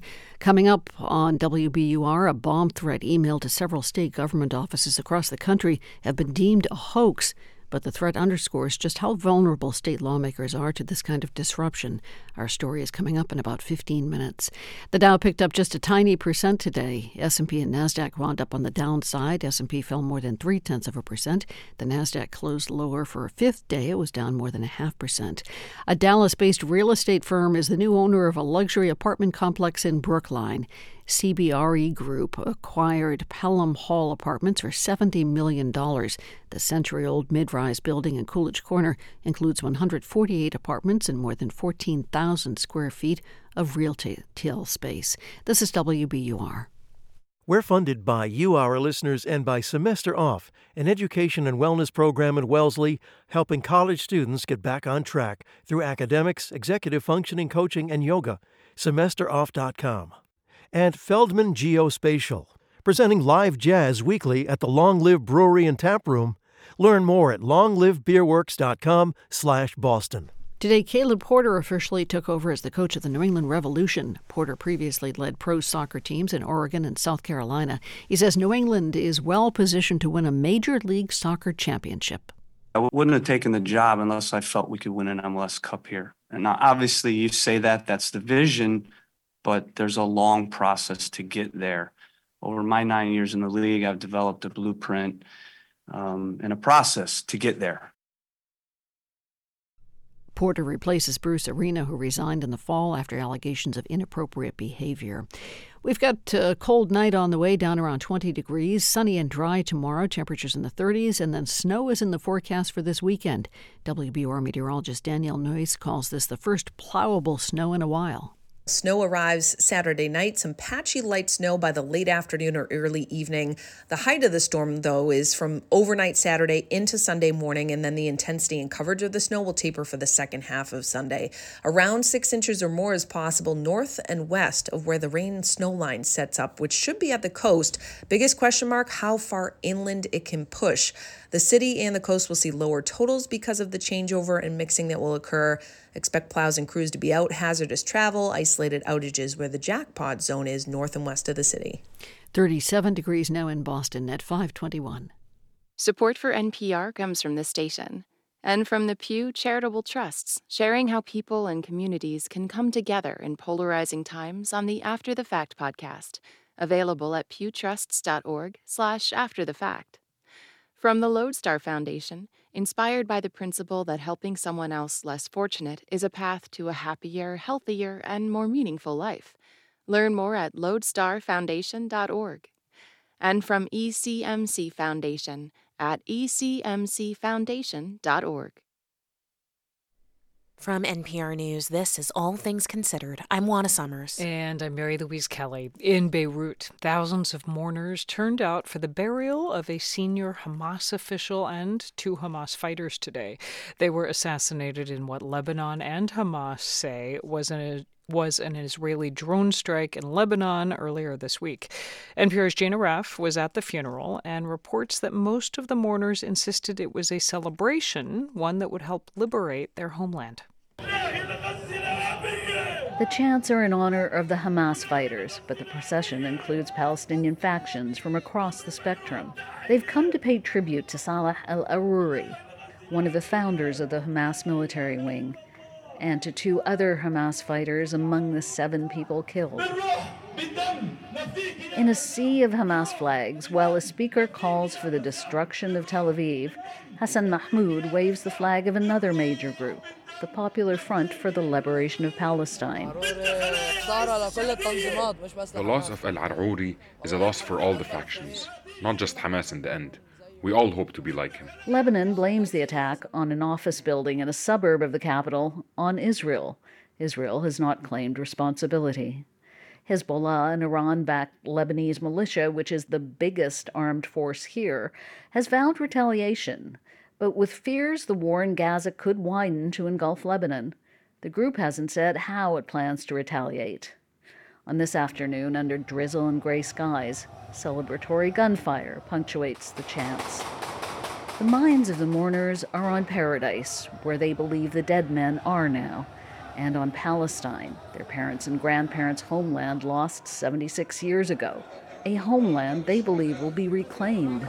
Just inside the gates of the Palestinian cemetery, the pallbearers are staggering under the weight of one of the coffins. They've carried it here for more than 40 minutes from the mosque, along with what's left of the bodies of 2 other Hamas commanders. This is a eulogy right now, but before this, there were celebrations, celebratory gunfire in the air, women throwing rice as they would at a wedding, because the people who have come here believe that this is an occasion to celebrate. And they're convinced that these deaths, and the ones that they know are still to come, will help them regain their homeland. The bodies are taken out of the coffins to be buried in white shrouds. Gravediggers shovel in dirt. Off to the side, a man peels a photocopied photo of one of the men, Mohammed al-Rayis, from a discarded casket. He holds it tenderly. He turns out to be Reyes's brother, Izzat. In the U.S. and some European countries, Hamas is classified as a terrorist organization. Here and in other Arab countries, its members are often friends and family. Izzat Reyes and another brother, Ahmed, say they're happy that their younger brother, a Hamas fighter killed at 34, became a martyr. Izzat says they don't want Lebanon to be engulfed in war. He says there's only one thing they want from the Lebanese government: to let them go and fight. What we wish for is that they would open the borders for us and let us enter Palestine. Either paradise or Palestine. For most at this funeral, those are the only options worth choosing. Jane Araf, NPR News, Beirut. Congress returns next week, and already fights over immigration hang over other key items on the agenda. For example, there is a deadline in mid-January to pass a spending bill, and Republicans say they will not approve more money for Ukraine and Israel in that bill unless Democrats agree to change border policies. NPR congressional correspondent Deirdre Walsh is at the Capitol. Hi, Deirdre. Hey, Wada. So, Deirdre, start by telling us more about how this debate over immigration is having an impact on Congress's agenda for 2024. Well, as you noted, the fight over the border was already part of the debate over any new aid for Ukraine and Israel. Republicans insisted those issues had to be linked, but now it's being added to the debate over government spending, government funding. House Speaker Mike Johnson traveled to the border yesterday with dozens of Republicans and insisted the House GOP bill, which would finish building the wall and reinstate a bunch of Trump-era policies, is the only way to fix the problem and has to be part of any national security funding. But that's a non-starter in the Senate. Republican Jim Jordan said if they can't get their bill into law, lawmakers should use the power of the purse to shut down the border. No money can be used to process or release into the country any new migrants. To just say suspend it now, which the president can do, but if he won't do it, we should put that one sentence in must-pass legislation. And we are now roughly 2 weeks away from a deadline when several federal agencies are going to run out of money. You mentioned that the House Republican position is a non-starter in the Senate, so I'm curious, what is happening across the Capitol? I understand there are bipartisan negotiations over border policy reforms. They're still talking. They're working remotely today and having negotiations. They're trying to find a deal that they can attach to the national security funding package. Senate negotiators are focused on changes to asylum rules, limiting who can enter the U.S. and who can apply for asylum. Senate Majority Leader Chuck Schumer made it clear the House GOP position of insisting on their bill, which passed with 0 Democratic votes, is unacceptable. But Schumer acknowledged both parties are going to have to give in these talks. We know that we believe strongly we have to help solve this problem at the border, and we're willing to meet the Republicans, a good part of the way. And Deirdre, as this debate heats up, House Republicans are moving to impeach Homeland Security Secretary Alejandro Mayorkas. When do they expect to act on that? There's a House hearing next Wednesday in the Homeland Security Committee to take up articles of impeachment. The chairman of that committee, Mark Green, says Mayorkas has failed to enforce restrictions at the border and he has to be held accountable. Many in the far right in the House have been pushing for this for months. It's really something that the Republican base wants. But even if the House does approve articles of impeachment against Secretary Mayorkas, it's not likely he's going to be convicted or removed by the Democratic Senate. And Deirdre, this is, of course, a presidential election year. And right. Are we already seeing signs of how this issue is playing out on the campaign trail? We are. I mean, as you know, the Republican frontrunner in the presidential election, Donald Trump, made immigration the centerpiece of his first campaign in 2016. He's continuing to try to paint his primary opponents in 2024 as weak on border security. It's something the base really cares about. In terms of congressional campaigns, we're already seeing this issue play out in a special election coming up in February 13th in New York to replace Republican George Santos, who was expelled last month. One of the first ads in the race is about the border, and it's coming from Democrats. An outside super PAC supporting Tom Suozzi is touting his record addressing the border and crime. Just shows you how much Democrats recognize this issue is important to voters, not just on the border, but in swing districts. That's NPR's Deirdre Walsh. Thank you. Thanks, Juana.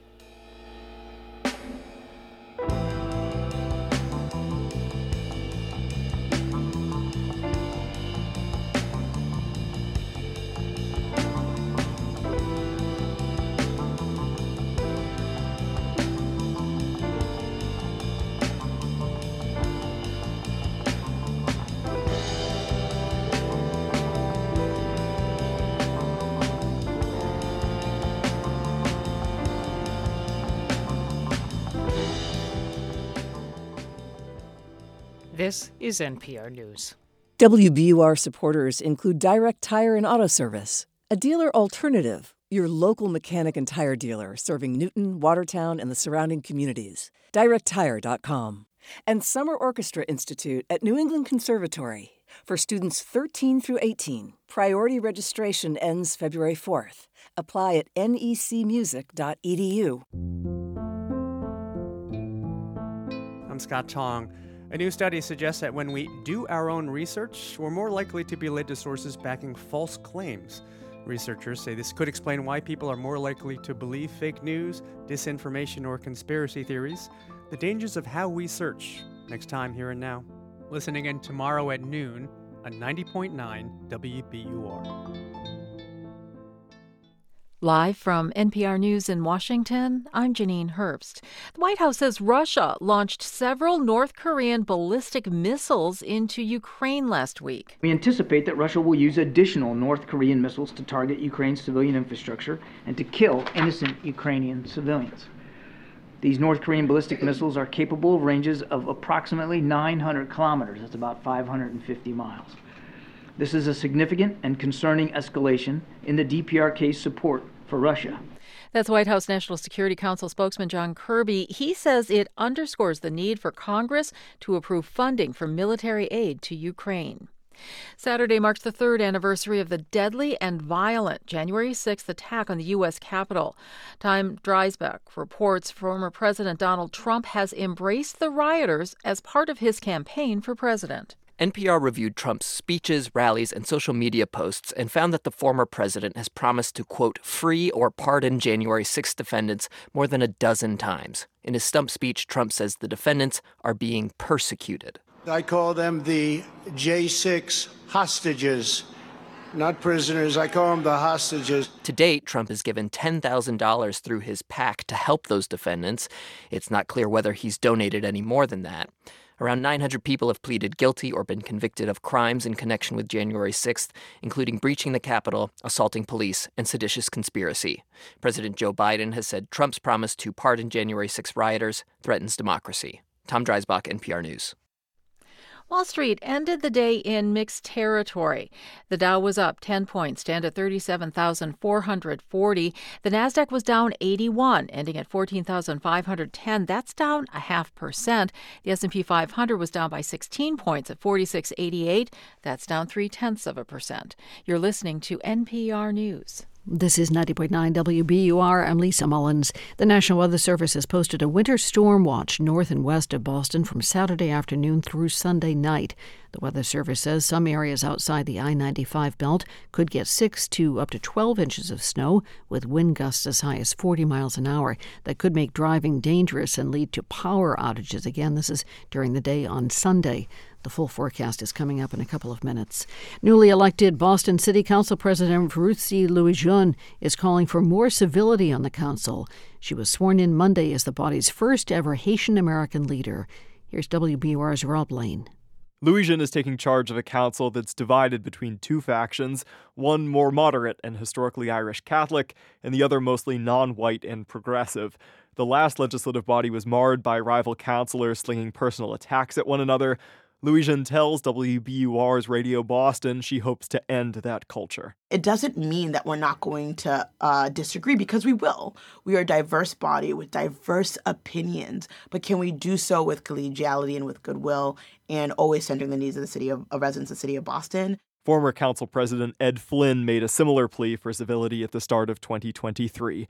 For 90.9 WBUR, I'm Rob Lane. The state Senate today unanimously passed a wheelchair warranty bill. The measure would require wheelchair warranties to last at least 2 years. Critics say it doesn't do enough to address preventive maintenance and the cost of repairs. A vote in the House on a corresponding measure has not been scheduled yet. And a new study from Mass General Hospital is showing a genetic link between an eating disorder and the time of day you wake up. Researchers found that people with anorexia nervosa are more likely to be early risers, and that could put them at increased risk for developing anorexia. Harvard Medical School assistant professor Hassan Dashi conducted the study. There's this unique link between morningness and anorexia nervosa, which has not been seen for other psychiatric disorders. Other psychiatric disorders like depression, like schizophrenia, and like binge eating disorders tend to be evening-based diseases. He says the research opens the possibility that doctors could include such things as nighttime bright light therapy in a patient's treatment plan. Got a cold night ahead tonight, about 20 for a low, then sunshine tomorrow in the mid-30s.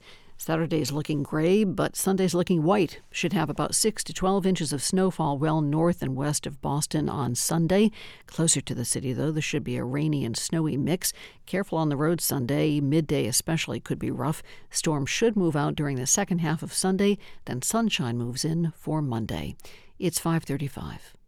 Support for NPR comes from this station and from Procter & Gamble, maker of Metamucil, a fiber supplement containing psyllium, a plant-based fiber for trapping and removing waste in the digestive system, designed to be taken every day. More at metamucil.com. From Jarl and Pamela Mohn, focusing on civil liberties, foster youth, public radio, and the arts. And from the William T. Grant Foundation, supporting research to improve the lives of young people at wtgrantfdn.org. On a Thursday, it's All Things Considered from NPR News. I'm Mary Louise Kelly. And I'm Juana Summers. Yesterday, government offices and lawmakers in nearly half the country's state capitals received a threatening email. The sender claimed to have planted bombs in state houses across the country. No explosives were found, and the FBI has deemed the email a hoax. But the threat led to various levels of disruption at a time when many states are just beginning their 2024 legislative sessions. NPR's Ryland Barton joins us now and has been following this story. Hi there. Hi, Juana. Ryland, as we said, this was all going down yesterday. What can you tell us today? Well, we know it was a hoax. NPR got a copy of the email, which was 3 sentences long. It was sent to a seemingly random list of officials in at least 22 different states. For example, in New York, it was sent to the comptroller. In Ohio, it was sent to the Capitol Building Visitor's Office. Here's Michonne Lindstrom, Communications Director for the Kentucky Secretary of State. In other states, like the Secretary of State's office received it, like the legislature received it. But in Kentucky, the only person who received it was our Deputy Secretary of State. She said she forwarded it to the state police, which evacuated the Capitol while bomb-sniffing dogs combed the building. At least 9 states evacuated government buildings on Wednesday. And in Mississippi, the Capitol was evacuated again after the state Supreme Court received a bomb threat today. But other states didn't evacuate at all. Okay, former State House reporter here. So I know that some state houses are already back in session while others have not yet gotten started. Do we have any sense of just how disruptive this all was? So the shutdowns were pretty brief, a few hours in most states. In Kentucky and Mississippi, it was just the second day of the session. In Kentucky, lawmakers weren't actually in the Capitol building at that time. They were in an ethics training in another part of the complex. So that continued uninterrupted. But the Secretary of State's office did say it disrupted some candidate filings. That deadline is this week. Then in Minnesota, the state Supreme Court moved hearings to other courtrooms across the street. So not a huge impact, Juana, but it is worrisome as more state houses do start coming into session and getting to the business of actually passing laws. Okay, I know you said at the top that this was a hoax, but do we know anything yet about who is behind all of this or what their motivation might be? So the FBI is investigating. In a statement to NPR, they said that they, quote, take hoax threats very seriously because it puts innocent people at risk. But they said they had no information to call this a specific credible threat and are still working with local police to gather information. But because of how widely this threat was dispersed, it's just hard to tell what political motivation was behind it, if any at all. Right. I mean, this is also coming amid other types of harassment and threats against public officials recently. And Ryland, I have to imagine that all of this might have some legislators a bit unsettled.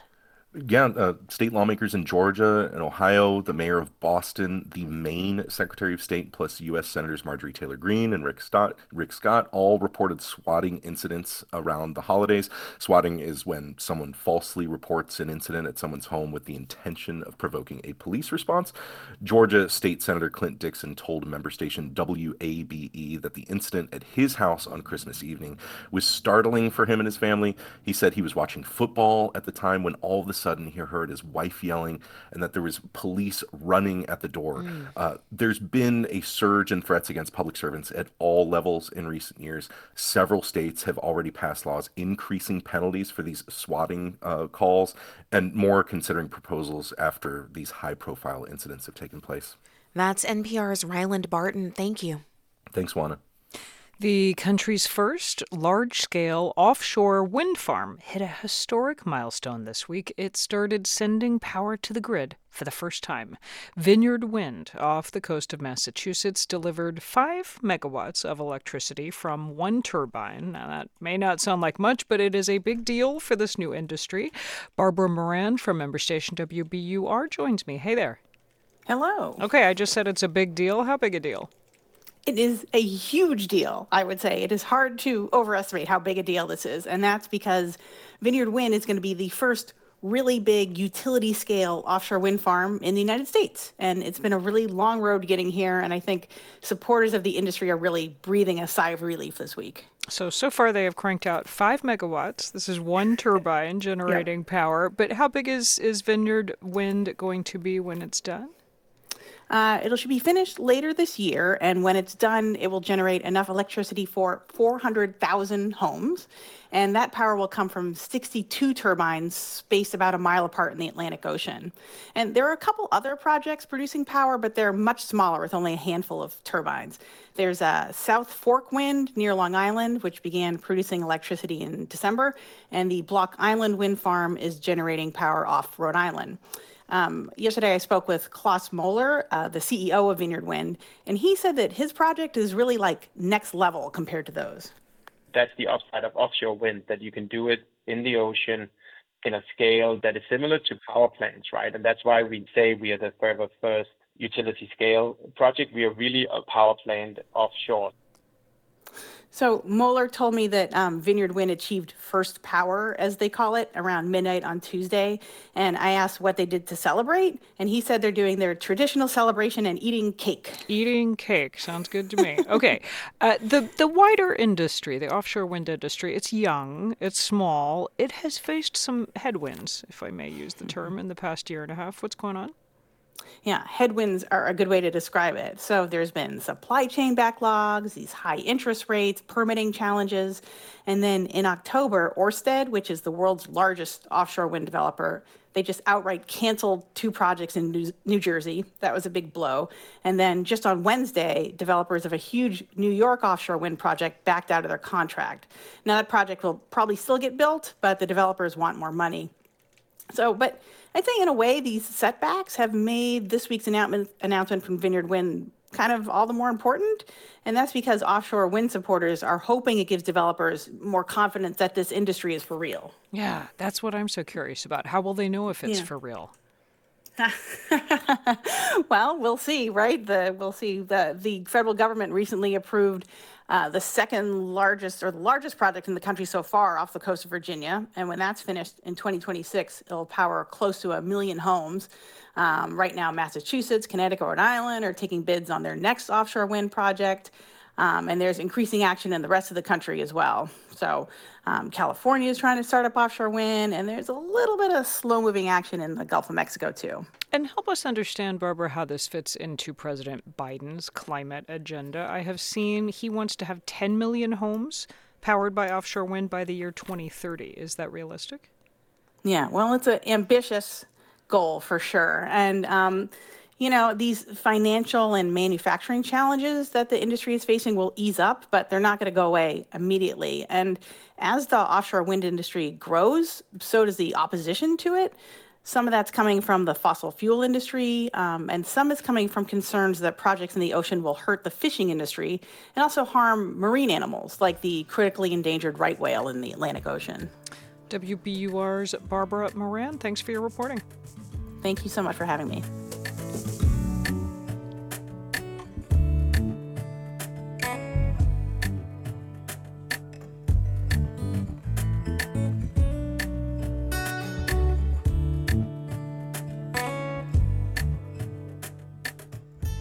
You're listening to All Things Considered from NPR News. As the New Hampshire primary approaches, there's less than 3 weeks to go. The GOP candidate attracting a lot of attention is Nikki Haley. The former governor from South Carolina has been making regular campaign stops in the state for months. But these days, many of those events are standing room only. NHPR's Todd Bookman reports on who's showing up for her rallies and why. The parking lot attendants were overmatched. Car after car pouring into a country club parking lot in the coastal town of Rye, New Hampshire earlier this week to see Nikki Haley. I am leaning strongly towards her. I want to see her in person, see how she does. Amy Kennedy and her husband live in nearby Northampton. Like a lot of people here, they're looking for an alternative to Donald Trump. In Haley, they see a fresh choice. I think we need a younger, more dynamic government. Why is that important to you? Because I think the group we have isn't doing a good job. And that's a message the 51-year-old Haley hammers in her stump speech, that Washington has become too gray, too entrenched, too disconnected. Right now, Congress has become the most privileged nursing home in the country. These are people making decisions on our national security. These are people making decisions on the future of our economy. It's nothing to play with. We need to know that we've got people at the top of their game. Haley reached the top of South Carolina politics as governor and then was appointed by Trump to be UN ambassador. Her pitch to voters focuses heavily on foreign policy, national security, and the country's budget. But increasingly, she's also ramping up attacks against Trump, trying to calibrate them in a way that will satisfy anti-Trump voters while not alienating those who still like the former president. You know I'm right. Chaos follows him. And we can't be a country in disarray and a world on fire and go through 4 more years of chaos because we won't survive it. You don't fix Democrat chaos with Republican chaos. What Haley is describing is on the minds of plenty of voters, including Annie Sorrentino from the town of New Boston. She attended an earlier rally and says neither administration, Trump or Biden, accomplished much for the average American. I'm really sick of the old. I'm the middle class, and I'm tired of getting squashed. Sorrentino is a registered Republican, but 4 years ago she voted for Biden. This time around, Sorrentino hasn't committed to Haley, but says she's already crossed off Biden, Trump, and Chris Christie. Other first-time GOP contenders like Vivek Ramaswamy and Florida Governor Ron DeSantis continue to campaign in New Hampshire. The bigger the field, the less likely any one of these candidates defeats Donald Trump here. And so Haley and her backers, including New Hampshire Governor Chris Sununu, want this to appear as a binary choice, Haley versus Trump. We're narrowing this field down. We've effectively made this is a one-on-one race now. Bob Brackett has watched the field winnow. He's the kind of voter who relishes this time of year in New Hampshire. He says he's impressed with Haley. He says she's been the strongest on foreign policy and is the best candidate to beat Trump. The last 2 or 3 weeks is what makes a campaign. The fact that Governor Sununu has come out in her support, I think, is crucial. I actually think that there's going to be a run for the roses for this state. Who Republican voters give their rose to come primary day on January 23rd won't finalize the nomination, but it will show if Haley's momentum is real or just the wishful thinking of independent and GOP voters who oppose Trump. For NPR News, I'm Todd Bookman in Concord, New Hampshire.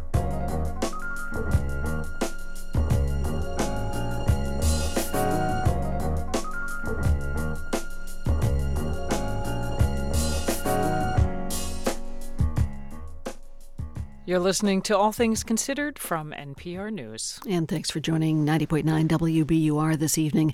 Coming up tomorrow, a nationwide shortage of physicians, nurses, and other primary care clinicians is straining community health centers. This just as respiratory illnesses spike. We'll visit one health center tomorrow morning at 90.9 WBUR. Start your day here. And coming up in about 20 minutes from now, how wearing a hearing aid may help extend your life. WBUR supporters include Boston's How Do You See the World experience with the Maparium Globe. Visit and explore stories about global progress. Tickets at howdoyouseetheworld.com. In the forecast, should be cold overnight tonight. Look for temperatures about 20 degrees. Tomorrow, still sunny, windy, highs about the mid-30s. And then staying there for Saturday, lots of clouds around on Saturday. Then a winter storm watch takes effect Saturday afternoon. Should continue through Sunday night. The heaviest of the snow comes during the day on Sunday. Most of it comes outside the I-95 belt. This is 90.9 WBUR. Boston's a big music town. Major acts play the big venues like MGM Music Hall or TD Garden.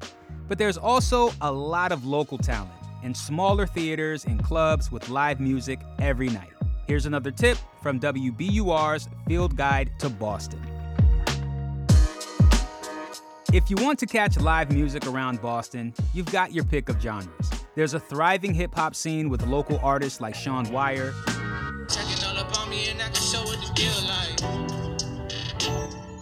jazz at places like Wally's, Scullers, or the Beehive, a lively Irish folk scene in pubs across the city, not to mention reggae and the underground punk scene. Check out our guide to arts and culture in Boston for where to find your vibe in the city. Go to wbur.org/fieldguide. This is All Things Considered from NPR News. I'm Juana Summers. And I'm Mary Louise Kelly. Let's talk about clutter. Clutter looks like anything you can imagine. Clutter looks like the way we talk to ourselves. It looks like our calendar. It looks like our Netflix queue. You know, it's not just physical stuff. It's anything that is causing chaos in our lives. That's Star Hansen, a professional organizer known as the Clutter Whisperer. And maybe you have a New Year's resolution to be tidier, keep a neater home, or maybe you just want to minimize the chaos, but life gets in the way. So, NPR Life Kit reporter Andy Tagle sat down with Hansen to bring you some tips on how to declutter your space and keep it that way. Ready? Here's where Hansen says you should start. So when it comes to home organizing, you do really want to start in the easiest place first. I don't recommend starting with the most emotional things or paperwork. Memorabilia and paperwork are two things that I say, please save that for further down the line because those two tend to be the most emotionally triggering. We are looking at organizing as creating a skill set. Like most people, if they have recurring clutter, do not feel like they have a handle on the process of organizing. And so you don't want to start, with the most difficult thing first. Star says she's big about setting an intention for a space. So look around that messy office or living room and think, what is it that I want to do in this room? How do I want it to feel? And, what do I want it to look like? How do I know what to keep and get rid of? For me, it's the bedroom. I store a lot of my clothes under my bed. To be fair to me, my apartment is super short on storage. But also, I have a really hard time letting go of clothes. And they can sometimes take over our bedroom entirely. Star says to help, start thinking about 3 to 5 activities you want to do in the room. You're going to sleep, you're going to store clothes, you're going to connect with your partner, right? Those are maybe 3 things that we would say in that space. And we would pull all the clothes out. And I always tell people, don't make decisions as you go. What you want to do is you want to look at your stuff with neutral eyes, like as though you're helping a friend and none of your stuff means anything to you. Okay. Just pull them all out, and then you want to put them into categories in a clear, neutral space. So like say on top of the bed. So what you want to do is all jeans go here, all t-shirts go here, all socks go here. So you categorize everything all together. Then you want to go through each pile and make a decision. Does the stay or go, stay or go? That's what we're kind of looking for, right? And then once you're done going through everything, you want to take all those things that you're going to get rid of and get them out right then, because you want to give yourself that openness, that freedom, that space to think. As long as you're looking at things you already made the decision to get rid of, you're kind of keeping yourself stuck in the past. So get it to the car to be donated or by the door. Physically move it out of that space. Yeah, get it out of there. And then you want to go through each pile and you want to say, okay, where am I going to store this? That's when we're talking about building systems. Okay, great. Well, I want all my t-shirts hung. So you hang your t-shirts. I want all of the jeans folded and put into this bin underneath my bed. Fold it, put it underneath there, label it on all 4 sides, shove it under there. You're going to go through each category in that way. When we look at the concept of clutter as a whole, it's like one giant blob of chaos versus, oh, what am I going to do with my jeans? What am I going to do with my tank tops? And it becomes easier to dial into. Once you found a home for everything, Star says it's time to personalize your space and make it beautiful. If you put some things in the closet, for example, do you want to paint the wall green? Do you want to hang a painting from your aunt?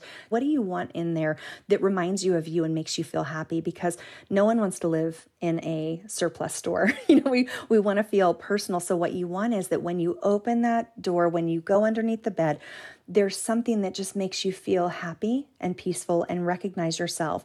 Because when you decorate or when you kind of personalize a space, it stops you from adding more clutter. There's something about it that we won't kind of defile an area if we feel an endearment to it. And then from there, you want to decide what's your maintenance plan, right? So it's pretty, it's set up. Now, how am I going to maintain this? What I always tell people is make your maintenance systems for your laziest day. We all are superheroes when we are well rested and like feeling good. And the truth is, what happens when you come home from traveling? What happens when you get the flu? Those are the moments where we really lose our systems because suddenly we've gotten lost because things didn't go according to plan. There's a lot of beautiful and also very expensive ways to get organized these days. I'm thinking about Instagram ads for very aesthetic containers and all the videos I see for people's immaculate walk-in pantries. Does decluttering have to come with a price tag? What I have found in all my years of organizing is in every pile of chaos is the solution. Meaning that when I come into somebody's house and we're organizing an entire room, yes, I could go and buy bins and boxes, but I have never not found the organizing solution buried in the chaos.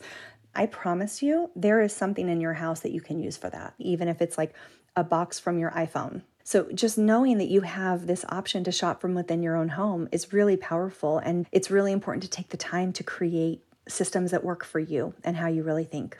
Is clutter a problem if it doesn't bother you? Does clutter only become a problem when it bothers you? It is only a problem if it's a problem for you. And it's really important that we mind our own side of the street because, again, you don't know what someone is going through. It sounds like I'm very pro-clutter, and in some ways I am. It is okay to have a layer of chaos and disorganization in your life.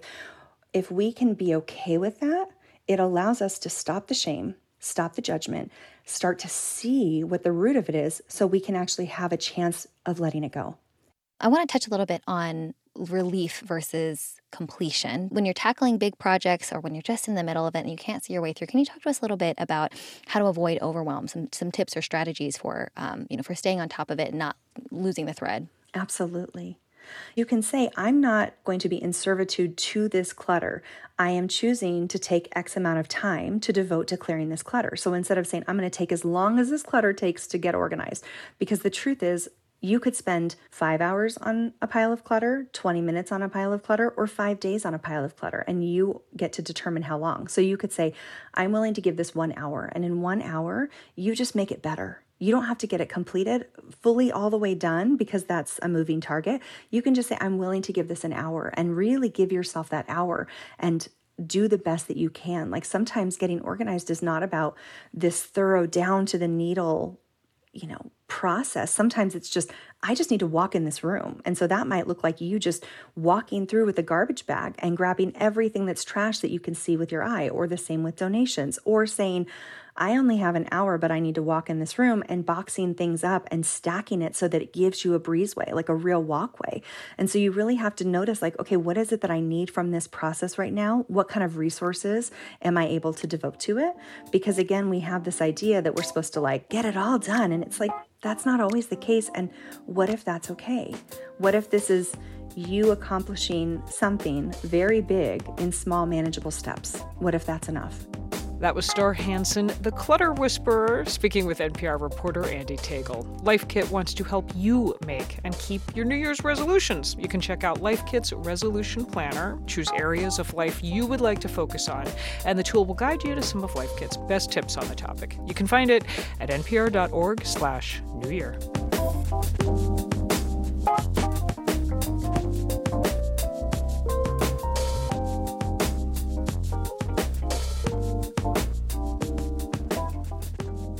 You're listening to All Things Considered.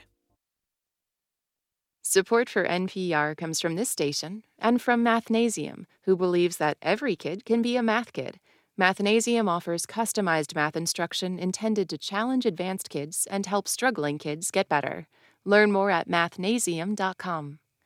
From Procter & Gamble, maker of Align Probiotic, a daily supplement designed by gastroenterologists to help relieve occasional bloating, gas, and abdominal discomfort. More at alignprobiotics.com. From the Pew Charitable Trusts, sharing how people and communities can come together in polarizing times on the After the Fact podcast, available at pewtrusts.org/afterthefact. And from the John D. and Catherine T. MacArthur Foundation at macfound.org. There is a winter storm watch in effect for the first weekend of the new year. It starts Saturday afternoon, runs through late Sunday night. Heaviest of snow will most likely be north and west of the I-95 corridor, where there could be 6 to 12 inches of snow, along with wind gusts as high as 40 miles an hour. That again is mostly on Sunday. Stay tuned for the forecast. I'm here and now executive producer Carlene Watson, and this is 90.9 WBUR FM Boston, 92.7 WBUA Tisbury, and 89.1 WBUH Brewster. Listen anytime with our app or at WBUR.org. WBUR, Boston's NPR news station. 3 years after the January 6th riot at the U.S. Capitol, former President Donald Trump says he'll pardon the attackers if he returns to the White House. Counterterrorism experts are concerned. He's gone full steam ahead in praising and, in his own way, endorsing the January 6th rioters and extremists who attacked the Capitol. This is All Things Considered. I'm Lisa Mullins. Trump's promise and its potential impact coming up. Also, several hundred pages of court documents have been released in a case brought against the sex trafficker and private financier Jeffrey Epstein. We'll hear what's in them. Approximately 40 million adults in the U.S. have hearing loss, but only 1 in every 10 wears a hearing aid. A new study shows people who wear them may live longer. We'll find out why. Also, the Hershey Company is being sued for putting cute little faces on the wrappers of their peanut butter cups, but not on the cups themselves. These stories and Wall Street numbers are just ahead. Live from NPR News in Washington, I'm Jack Speer. Secretary of State Antony Blinken is setting off on another tour of the Mideast, his fourth since the war between Israel and Hamas began in early October. NPR's Jackie Northam has more from Tel Aviv. Secretary Blinken's focus will be on the war in Gaza. He's expected to urge Israel to limit civilian casualties there and press for more humanitarian aid into the enclave. But other recent developments threatening stability in the region will now be part of his agenda. That includes the assassination of a senior Hamas leader in Beirut, widely believed to have been carried out by Israel, and attacks on commercial ships by Houthi rebels in the Red Sea. Blinken's first stop will be Turkey. His trip will also include Jordan, Qatar, the United Arab Emirates, Saudi Arabia, Egypt, Israel, and the occupied West Bank. Jackie Northam, NPR News, Tel Aviv. Former President Donald Trump's businesses received at least $7.8 million in payments from China and other foreign governments while he was in office. That's according to documents obtained from Trump's accounting firm and released by House Democrats. Here's NPR's Eric McDaniel. The largest payment was $5.3 million in rent from a Chinese state-owned bank on a Trump Tower lease initiated years before he declared his presidential candidacy. The Democratic report documents payments to Trump's companies by a total of 20 nations, including Saudi Arabia, Qatar, and the United Arab Emirates. It's illegal for presidents to accept any money from foreign governments without congressional approval, per Article 1 of the U.S. Constitution. Trump says he donated some profits back to the Treasury, though the report's Democratic authors say that doesn't resolve the issue and point to a lack of transparent accounting. Democrats are now calling for legislative reforms to prevent occurrences like this in the future. Eric McDaniel, NPR News, the Capitol. New York City is taking a somewhat novel approach to a recent influx of migrants being bused there from Texas and elsewhere. New York Mayor Eric Adams announcing today the city's suing bus companies that have transported the migrants, seeking more than $700 million in damages. He cites the cost of caring for and sheltering the estimated 33,000 migrants who have arrived in the city since 2022. Evidence of a tight job market. NPR's Scott Horsley has more on the latest unemployment claims. 202,000 people applied for jobless aid last week, 18,000 fewer than the week before. Weekly applications for unemployment benefits are seen as an indicator of layoffs, which remain low by historical standards. We'll get a more complete picture of the labor market tomorrow when the government reports on job gains and the unemployment rate for December. New car sales jumped by 12% last year, the biggest increase in more than a decade. A strike by auto workers during the fall and costly car loans did little to depress the market. With more cars available, dealers are offering more discounts. The average sales price of a new car in December was down 2.7% from the previous year. Scott Horsley, NPR News, Washington. On Wall Street, the Dow was up 10 points today. You're listening to NPR. This is 90.9 WBUR in Boston. Good evening, I'm Lisa Mullins. The National Weather Service is warning of a wet snowfall with strong winds moving in for the second half of this coming weekend. It's issued a winter storm watch north and west of Boston from Saturday afternoon through Sunday night. Outside the I-95 corridor, there could be 6 to 12 inches of snow, maybe less than 6 inches in Greater Boston, but it should be a rain-soaked snow with winds as high as 40 miles an hour. That could lead to power outages and dangerous driving conditions, especially on Sunday afternoon. The full forecast is coming up in just a couple of minutes. Today, the Massachusetts Senate has unanimously approved a bill to strengthen a warranty law on the purchase of a wheelchair. But as WBUR's Gabriella Emanuel reports, some vendors who supply wheelchairs say the measure doesn't address all the issues that users face. When a wheelchair breaks, a repair can take months. The legislation would set timeframes for how quickly a broken chair must be assessed and a loaner provided. And it would require a chair's warranty to be at least 2 years. I think it's absolutely huge. Lynn Horan is a wheelchair user in Holyoke. It puts the companies on notice that the state governments are watching. But the bill received criticism from some wheelchair manufacturers and vendors who say it fails to address issues like funding preventive maintenance and reimbursement for repair costs. The House has yet to schedule a vote on the corresponding bill. For 90.9 WBUR, I'm Gabriella Emanuel. The head of Harvard's highest governing body says she has no plans to step down following this week's resignation of University President Claudine Gay.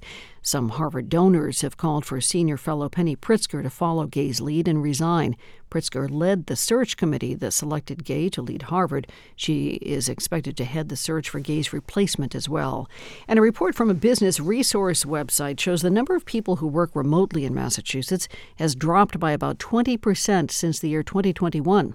According to LLC.org, that's a decrease of 165,000 remote workers, one of the steepest declines in the country. In the city of Boston alone, the number of remote workers has decreased 28% in the same time frame. 34 degrees now in the Boston area. Cold night down to about 20 for a low. Sunshine tomorrow in the mid-30s. Saturday is looking gray, but Sunday's looking white. Should have about 6 to 12 inches of snowfall well north and west of Boston. Closer to the city, though, there should be a rainy, snowy mix.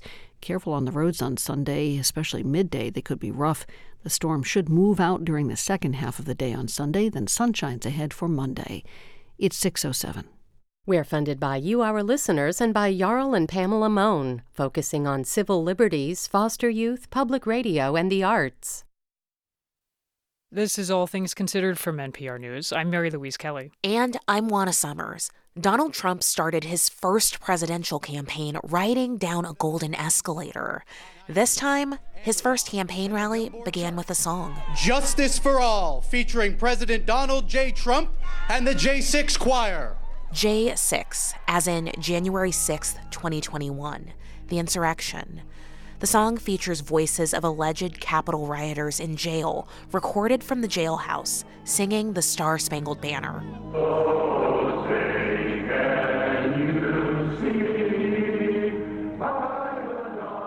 3 years after the attack on the Capitol, the former president has embraced the rioters, donated money to their supporters, and promised to issue pardons.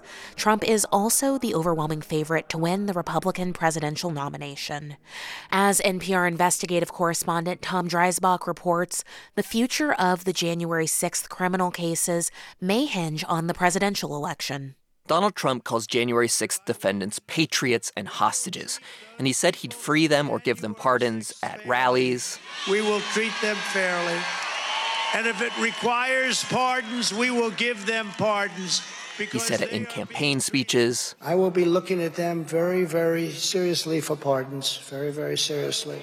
In interviews. And I mean full pardons with an apology to many, an apology. We found that Trump has said he would free or issue pardons for January 6th defendants more than a dozen times, including on social media, where he reposted a message that, quote, the cops should be charged and the protesters should be freed. Trump has said those pardons would come on day one of another Trump presidency, but he's been vague about exactly whom he would pardon, and the Trump campaign did not respond to my questions. Here's Trump on Fox News with Brett Baer last year. Would you also pardon the people who were convicted of assaulting officers? Well, you also have, no, we'd look at individual cases, but many of those people are very innocent people. They did nothing wrong. That scream is from a police officer being crushed by rioters wielding a stolen police shield on January 6th. The officer's gas mask is ripped off, his mouth bloodied, screaming in pain. That officer's name is Daniel Hodges. I was assaulted many times throughout the day. I was beaten, punched, kicked, pushed, beaten with my own riot baton in the head, crushed with a police shield. Someone tried to gouge out one of my eyes. Hodges is among the 140 police officers who were injured on January 6th. He said he could only speak for himself, not his police department, but he feels a moral obligation to keep talking about January 6th, to counter the lies from Trump and his supporters. Hodges' physical injuries have healed, but his heart still races when he thinks about that day. It doesn't help that he gets death threats when he talks about January 6th or testifies in court. There was people sending me, explicit snuff of suicides. And like videos of people killing themselves, they sent it to you. And, pictures of my head pasted on top of instructions for how to strangle yourself. At times, Trump has signaled he would free every January 6th defendant, which would include those convicted of assaulting police. He has also not ruled out pardoning the leader of the far-right extremist group, the Proud Boys, who was convicted of seditious conspiracy and sentenced to 22 years in prison. Trump, heading into the 2024 election, has decided to go all in as the pro-January 6th candidate. This is Tom Jocelyn. He's a counterterrorism expert, and he worked as a senior staffer with the January 6th Select Committee in Congress. He's gone full steam ahead in praising and, in his own way, endorsing the January 6 rioters and extremists who attacked the Capitol. The director of the FBI, who was appointed by Trump, called January 6th an act of domestic terrorism, and the attack led to the largest FBI investigation in American history. Now, 3 years later, around 900 people have pleaded guilty or been convicted at trial of crimes from that day, from simply breaching the building to assaulting police, bringing guns onto Capitol grounds, and seditious conspiracy.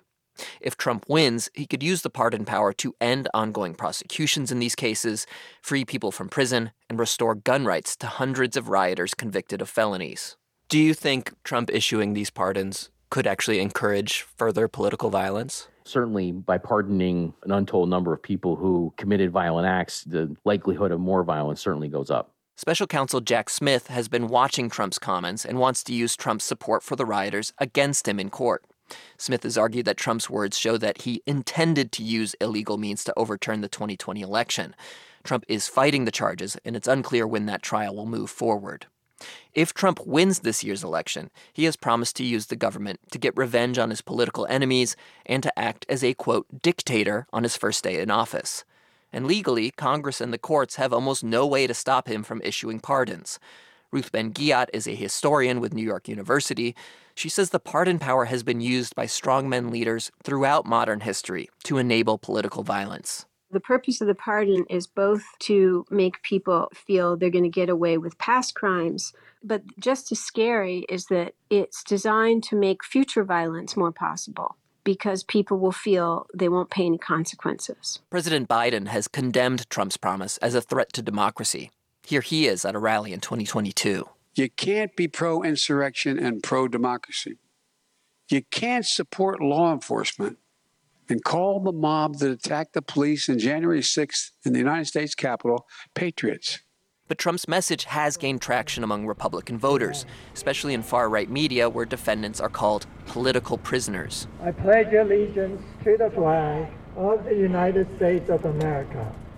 Outside the D.C. jail, where many of the alleged rioters have been detained, supporters gather almost every night. With liberty and justice for all. The group reads names of the people currently locked up. It's a list that includes people charged with assaulting police with a deadly weapon and seditious conspiracy. Regardless of the charges, this group chants hero after each name. Andrew Taki, Enrique Tarrio, Curtis Tate, George Tenney. The gathering is just around a dozen people, but they have influence. Trump himself actually called into the vigil back in 2022. One of the men currently inside the D.C. jail is Jacob Lang. Mind if I record our conversation? Yeah, no problem. Okay, great. I'm recording. Lang has been awaiting trial for years on charges that he attacked officers with a bat and stolen police shield. He's pleaded not guilty and has become a cause celeb in right-wing media. Even after more than 2 years in jail, Lang is all in on Trump, and he likes Trump's pledge to issue pardons. Well, it's a beautiful pledge. But he said he wants Trump to commit to a blanket pardon, the kind that would free him too. No Jan 6 are left behind. Bring us all home, Donald Trump. Bring us all home. For Officer Daniel Hodges, a blanket pardon would mean freeing the men convicted of assaulting him. So I asked him what he thought about Trump's promise. I mean, I hope some people would get pardoned and think, well, that was close. I'm going to stay as far away from, inflammatory politics as I can from now on. But I think that typically a lack of consequences emboldens criminals. I see that in the community that I police. Since January 6th, some defendants have expressed remorse for their actions and denounced Trump. Others have gone deeper into white nationalism, conspiracy theories, and extremism. One defendant told me that when the FBI arrested him for storming the Capitol, they made an enemy. When a jury announced his guilty verdict, he yelled, "This is how you radicalize people." For now, he's still in jail. Tom Dreisbach, NPR News. About 40 million adults in the U.S. have trouble hearing, including me. But most of them do not use hearing aids. This means they're missing out on more than just good hearing. They may also be putting themselves at heightened risk of everything from depression to dementia. NPR's Allison Aubrey reports on surprising new research that finds wearing hearing aids may even boost longevity. Dr. Janet Choi was born with hearing loss, but for years she resisted wearing hearing aids because her hearing was very good in one ear. Then, when she became a surgeon, she realized she was missing out. In the operating room doing surgery, sometimes if someone talks to me on the left side when there are a lot of background noise, I usually wouldn't respond because I didn't hear it. And people thought that I was just ignoring them, which was actually not true. I just didn't hear them. Choi was well aware of the risks associated with hearing loss, and she knew the evidence was piling up. Social isolation, depression, also decreased physical activity, and now there have been a lot of studies talking about dementia. With so much at stake, Choi has become a regular user of her hearing aids, and she's also at the forefront of new research. On the heels of a study showing that the use of hearing aids may help stave off cognitive decline, she and her collaborators wanted to know if hearing aids may also be linked to a longer lifespan. To evaluate this, they tracked the status of nearly 1,900 adults who'd been shown to have hearing loss during screenings and who had tracked their use of hearing aids, What they found, she says, was surprising. One thing that we were surprised was that the group of patients who have hearing loss and report that they were using hearing aids regularly had 24% lower risks of mortality compared to those group who never use hearing aids. Meaning they were significantly less likely to die prematurely. Prior studies have shown that hearing loss, if untreated, is associated with multiple health problems, and this adds to the evidence that restoring hearing is beneficial.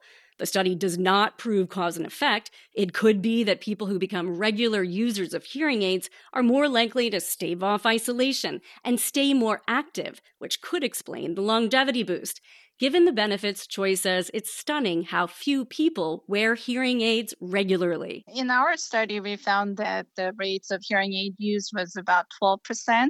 And she says another striking finding is that the people in the study who had hearing aids but did not use them regularly were as likely to die prematurely as the never users, pointing to the importance of habitual use. She recommends new users wear them every day for 30 consecutive days to acclimate. Hearing loss, such as an invisible problem, and it happens gradually, that it takes time for you to get used to hearing aids and then get benefit from it. So Choi says if you have hearing aids sitting in the back of your drawer, not using them due to stigma or maybe just the annoyance of getting used to them, try them again. Allison Aubrey, NPR News.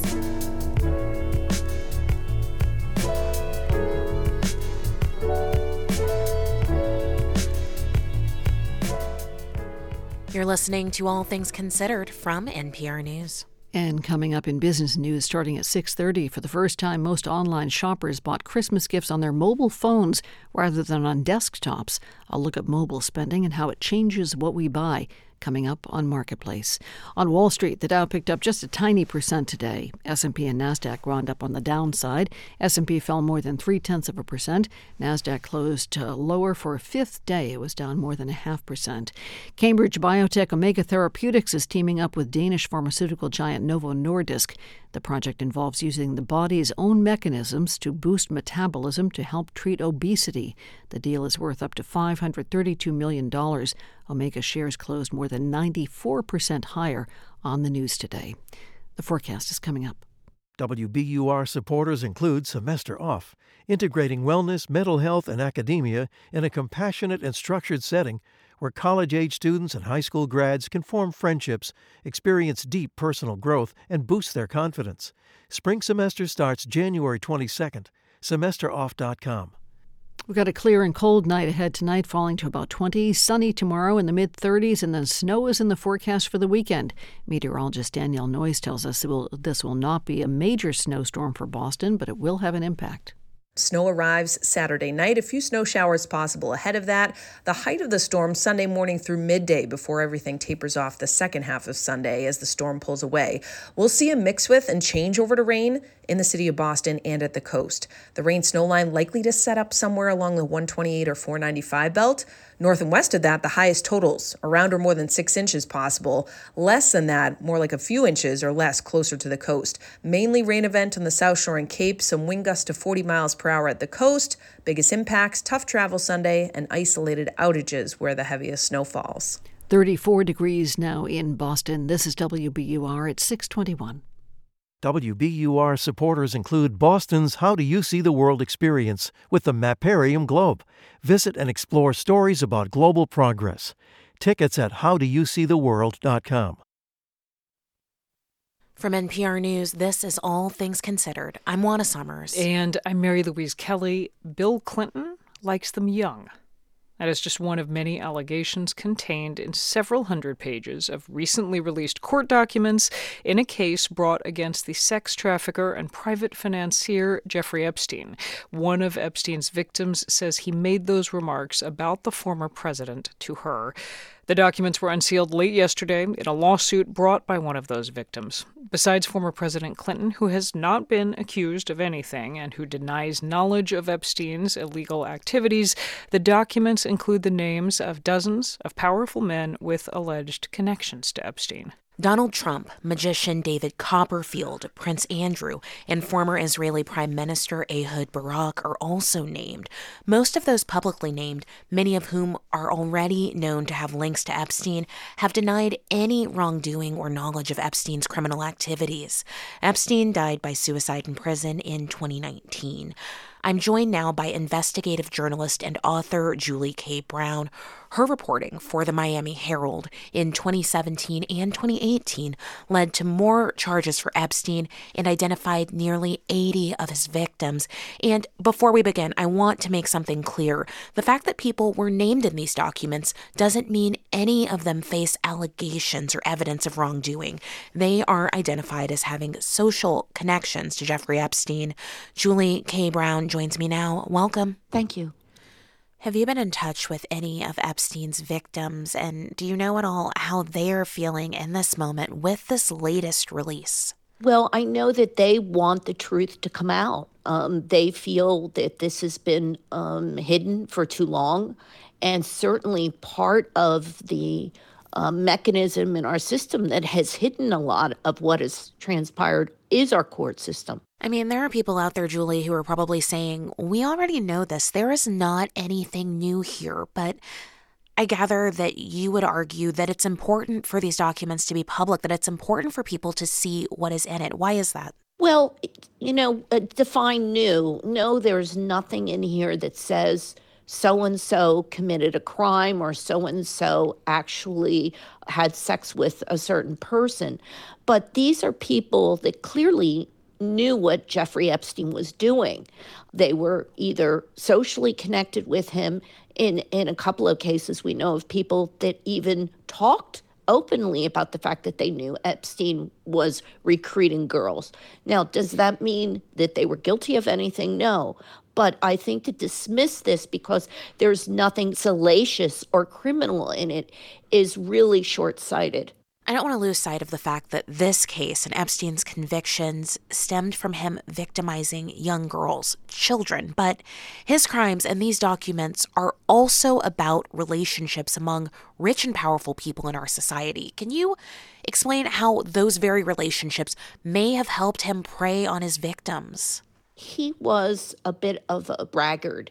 I mean, we suspect that he may not have known some of the people that he claimed to these girls that he knew. He would say, for example, I just got off the phone with Michael Jackson or whoever. I'm just using that as an example. He would tell these girls that. And then, of course, they would be in his mansions and they would see photographs of him with world leaders and famous people. So he took advantage of that in order to, if nothing else, to intimidate these girls. And that's how he used his status. And anyone that socialized with him and who had dinners with him or visited his islands or went on his airplane had to see him with some of these girls and young women and had to see the way that he operated. We've been following the release of these new documents, and there are still more to come. Julie, can you help us look ahead to what might be coming out in the future? This has all been a mystery even to us because they've been sealed for so long. So we really don't know for certain. But one thing that we know from what's been released so far is that these documents do tell a story. They tell a story of a man who had influence, who had power, who had money, and he was able to use all those things to abuse hundreds of girls. And we need to really examine how that happened and why it happened. And because unless we do that, these kinds of cases, the sex trafficking that happened here is going to continue to happen. As we mentioned, you have been covering this story for years. What do you think the legacy of the story of Jeffrey Epstein is? Well, I hope the legacy is that people don't accept this kind of justice in America, that rich people, powerful people, wealthy people should not get special treatment. You know, people who are vulnerable and who don't have a voice in our system are often prosecuted more fully and rigorously than people who have power and money. And that really is something that this story is an example of. And I think that, you know, we all have to question how that happens and why it happens, and our system needs to change. Miami Herald investigative journalist and author Julie K. Brown. She is the author of Perversion of Justice, the Jeffrey Epstein story. Julie, thank you. Thank you.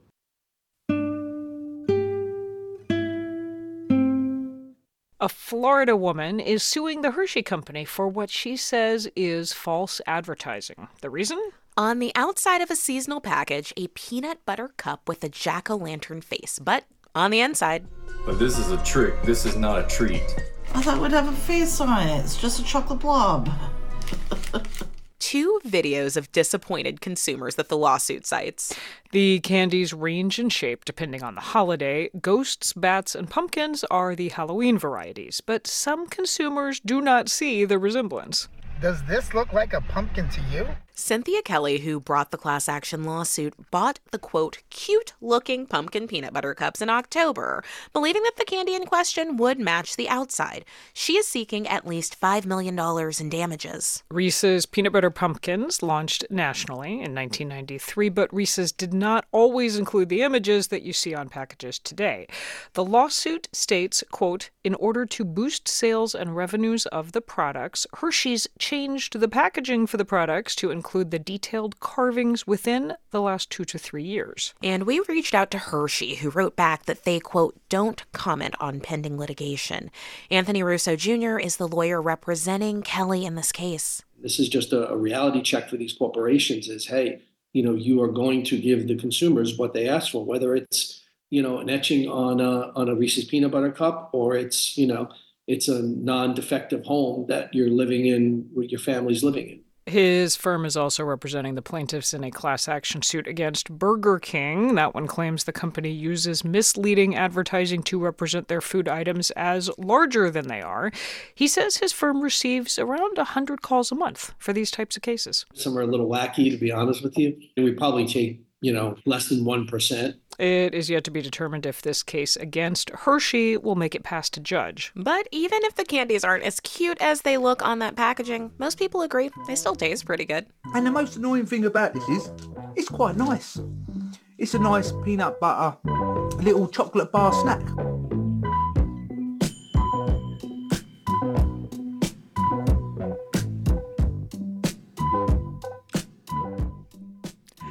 This is NPR News. And this is 90.9 WBUR. The Bruins are on garden ice tonight as they host Pittsburgh. Today, Caleb Porter officially took over as coach of the New England Revolution. Porter previously led pro soccer teams in Oregon and South Carolina, and he says he thinks New England ultimately can win a Major League Soccer championship. I wouldn't have taken the job unless I felt we could win an MLS Cup here. And obviously you say that's the vision, but there's a long process to get there. Over my 9 years in the league, I've developed a blueprint and a process to get there. Porter replaces Bruce Arena, who resigned in the fall. This is WBUR. It's 6:30. We're funded by you, our listeners, and by Lexus Broadway in Boston, presenting Girl from the North Country, playing in Boston this March. Written and directed by Connor McPherson, this new musical reimagines the songs of Bob Dylan, including Forever Young, Slow Train Coming, Like a Rolling Stone, and Make You Feel My Love. More at LexusBroadwayInBoston.com.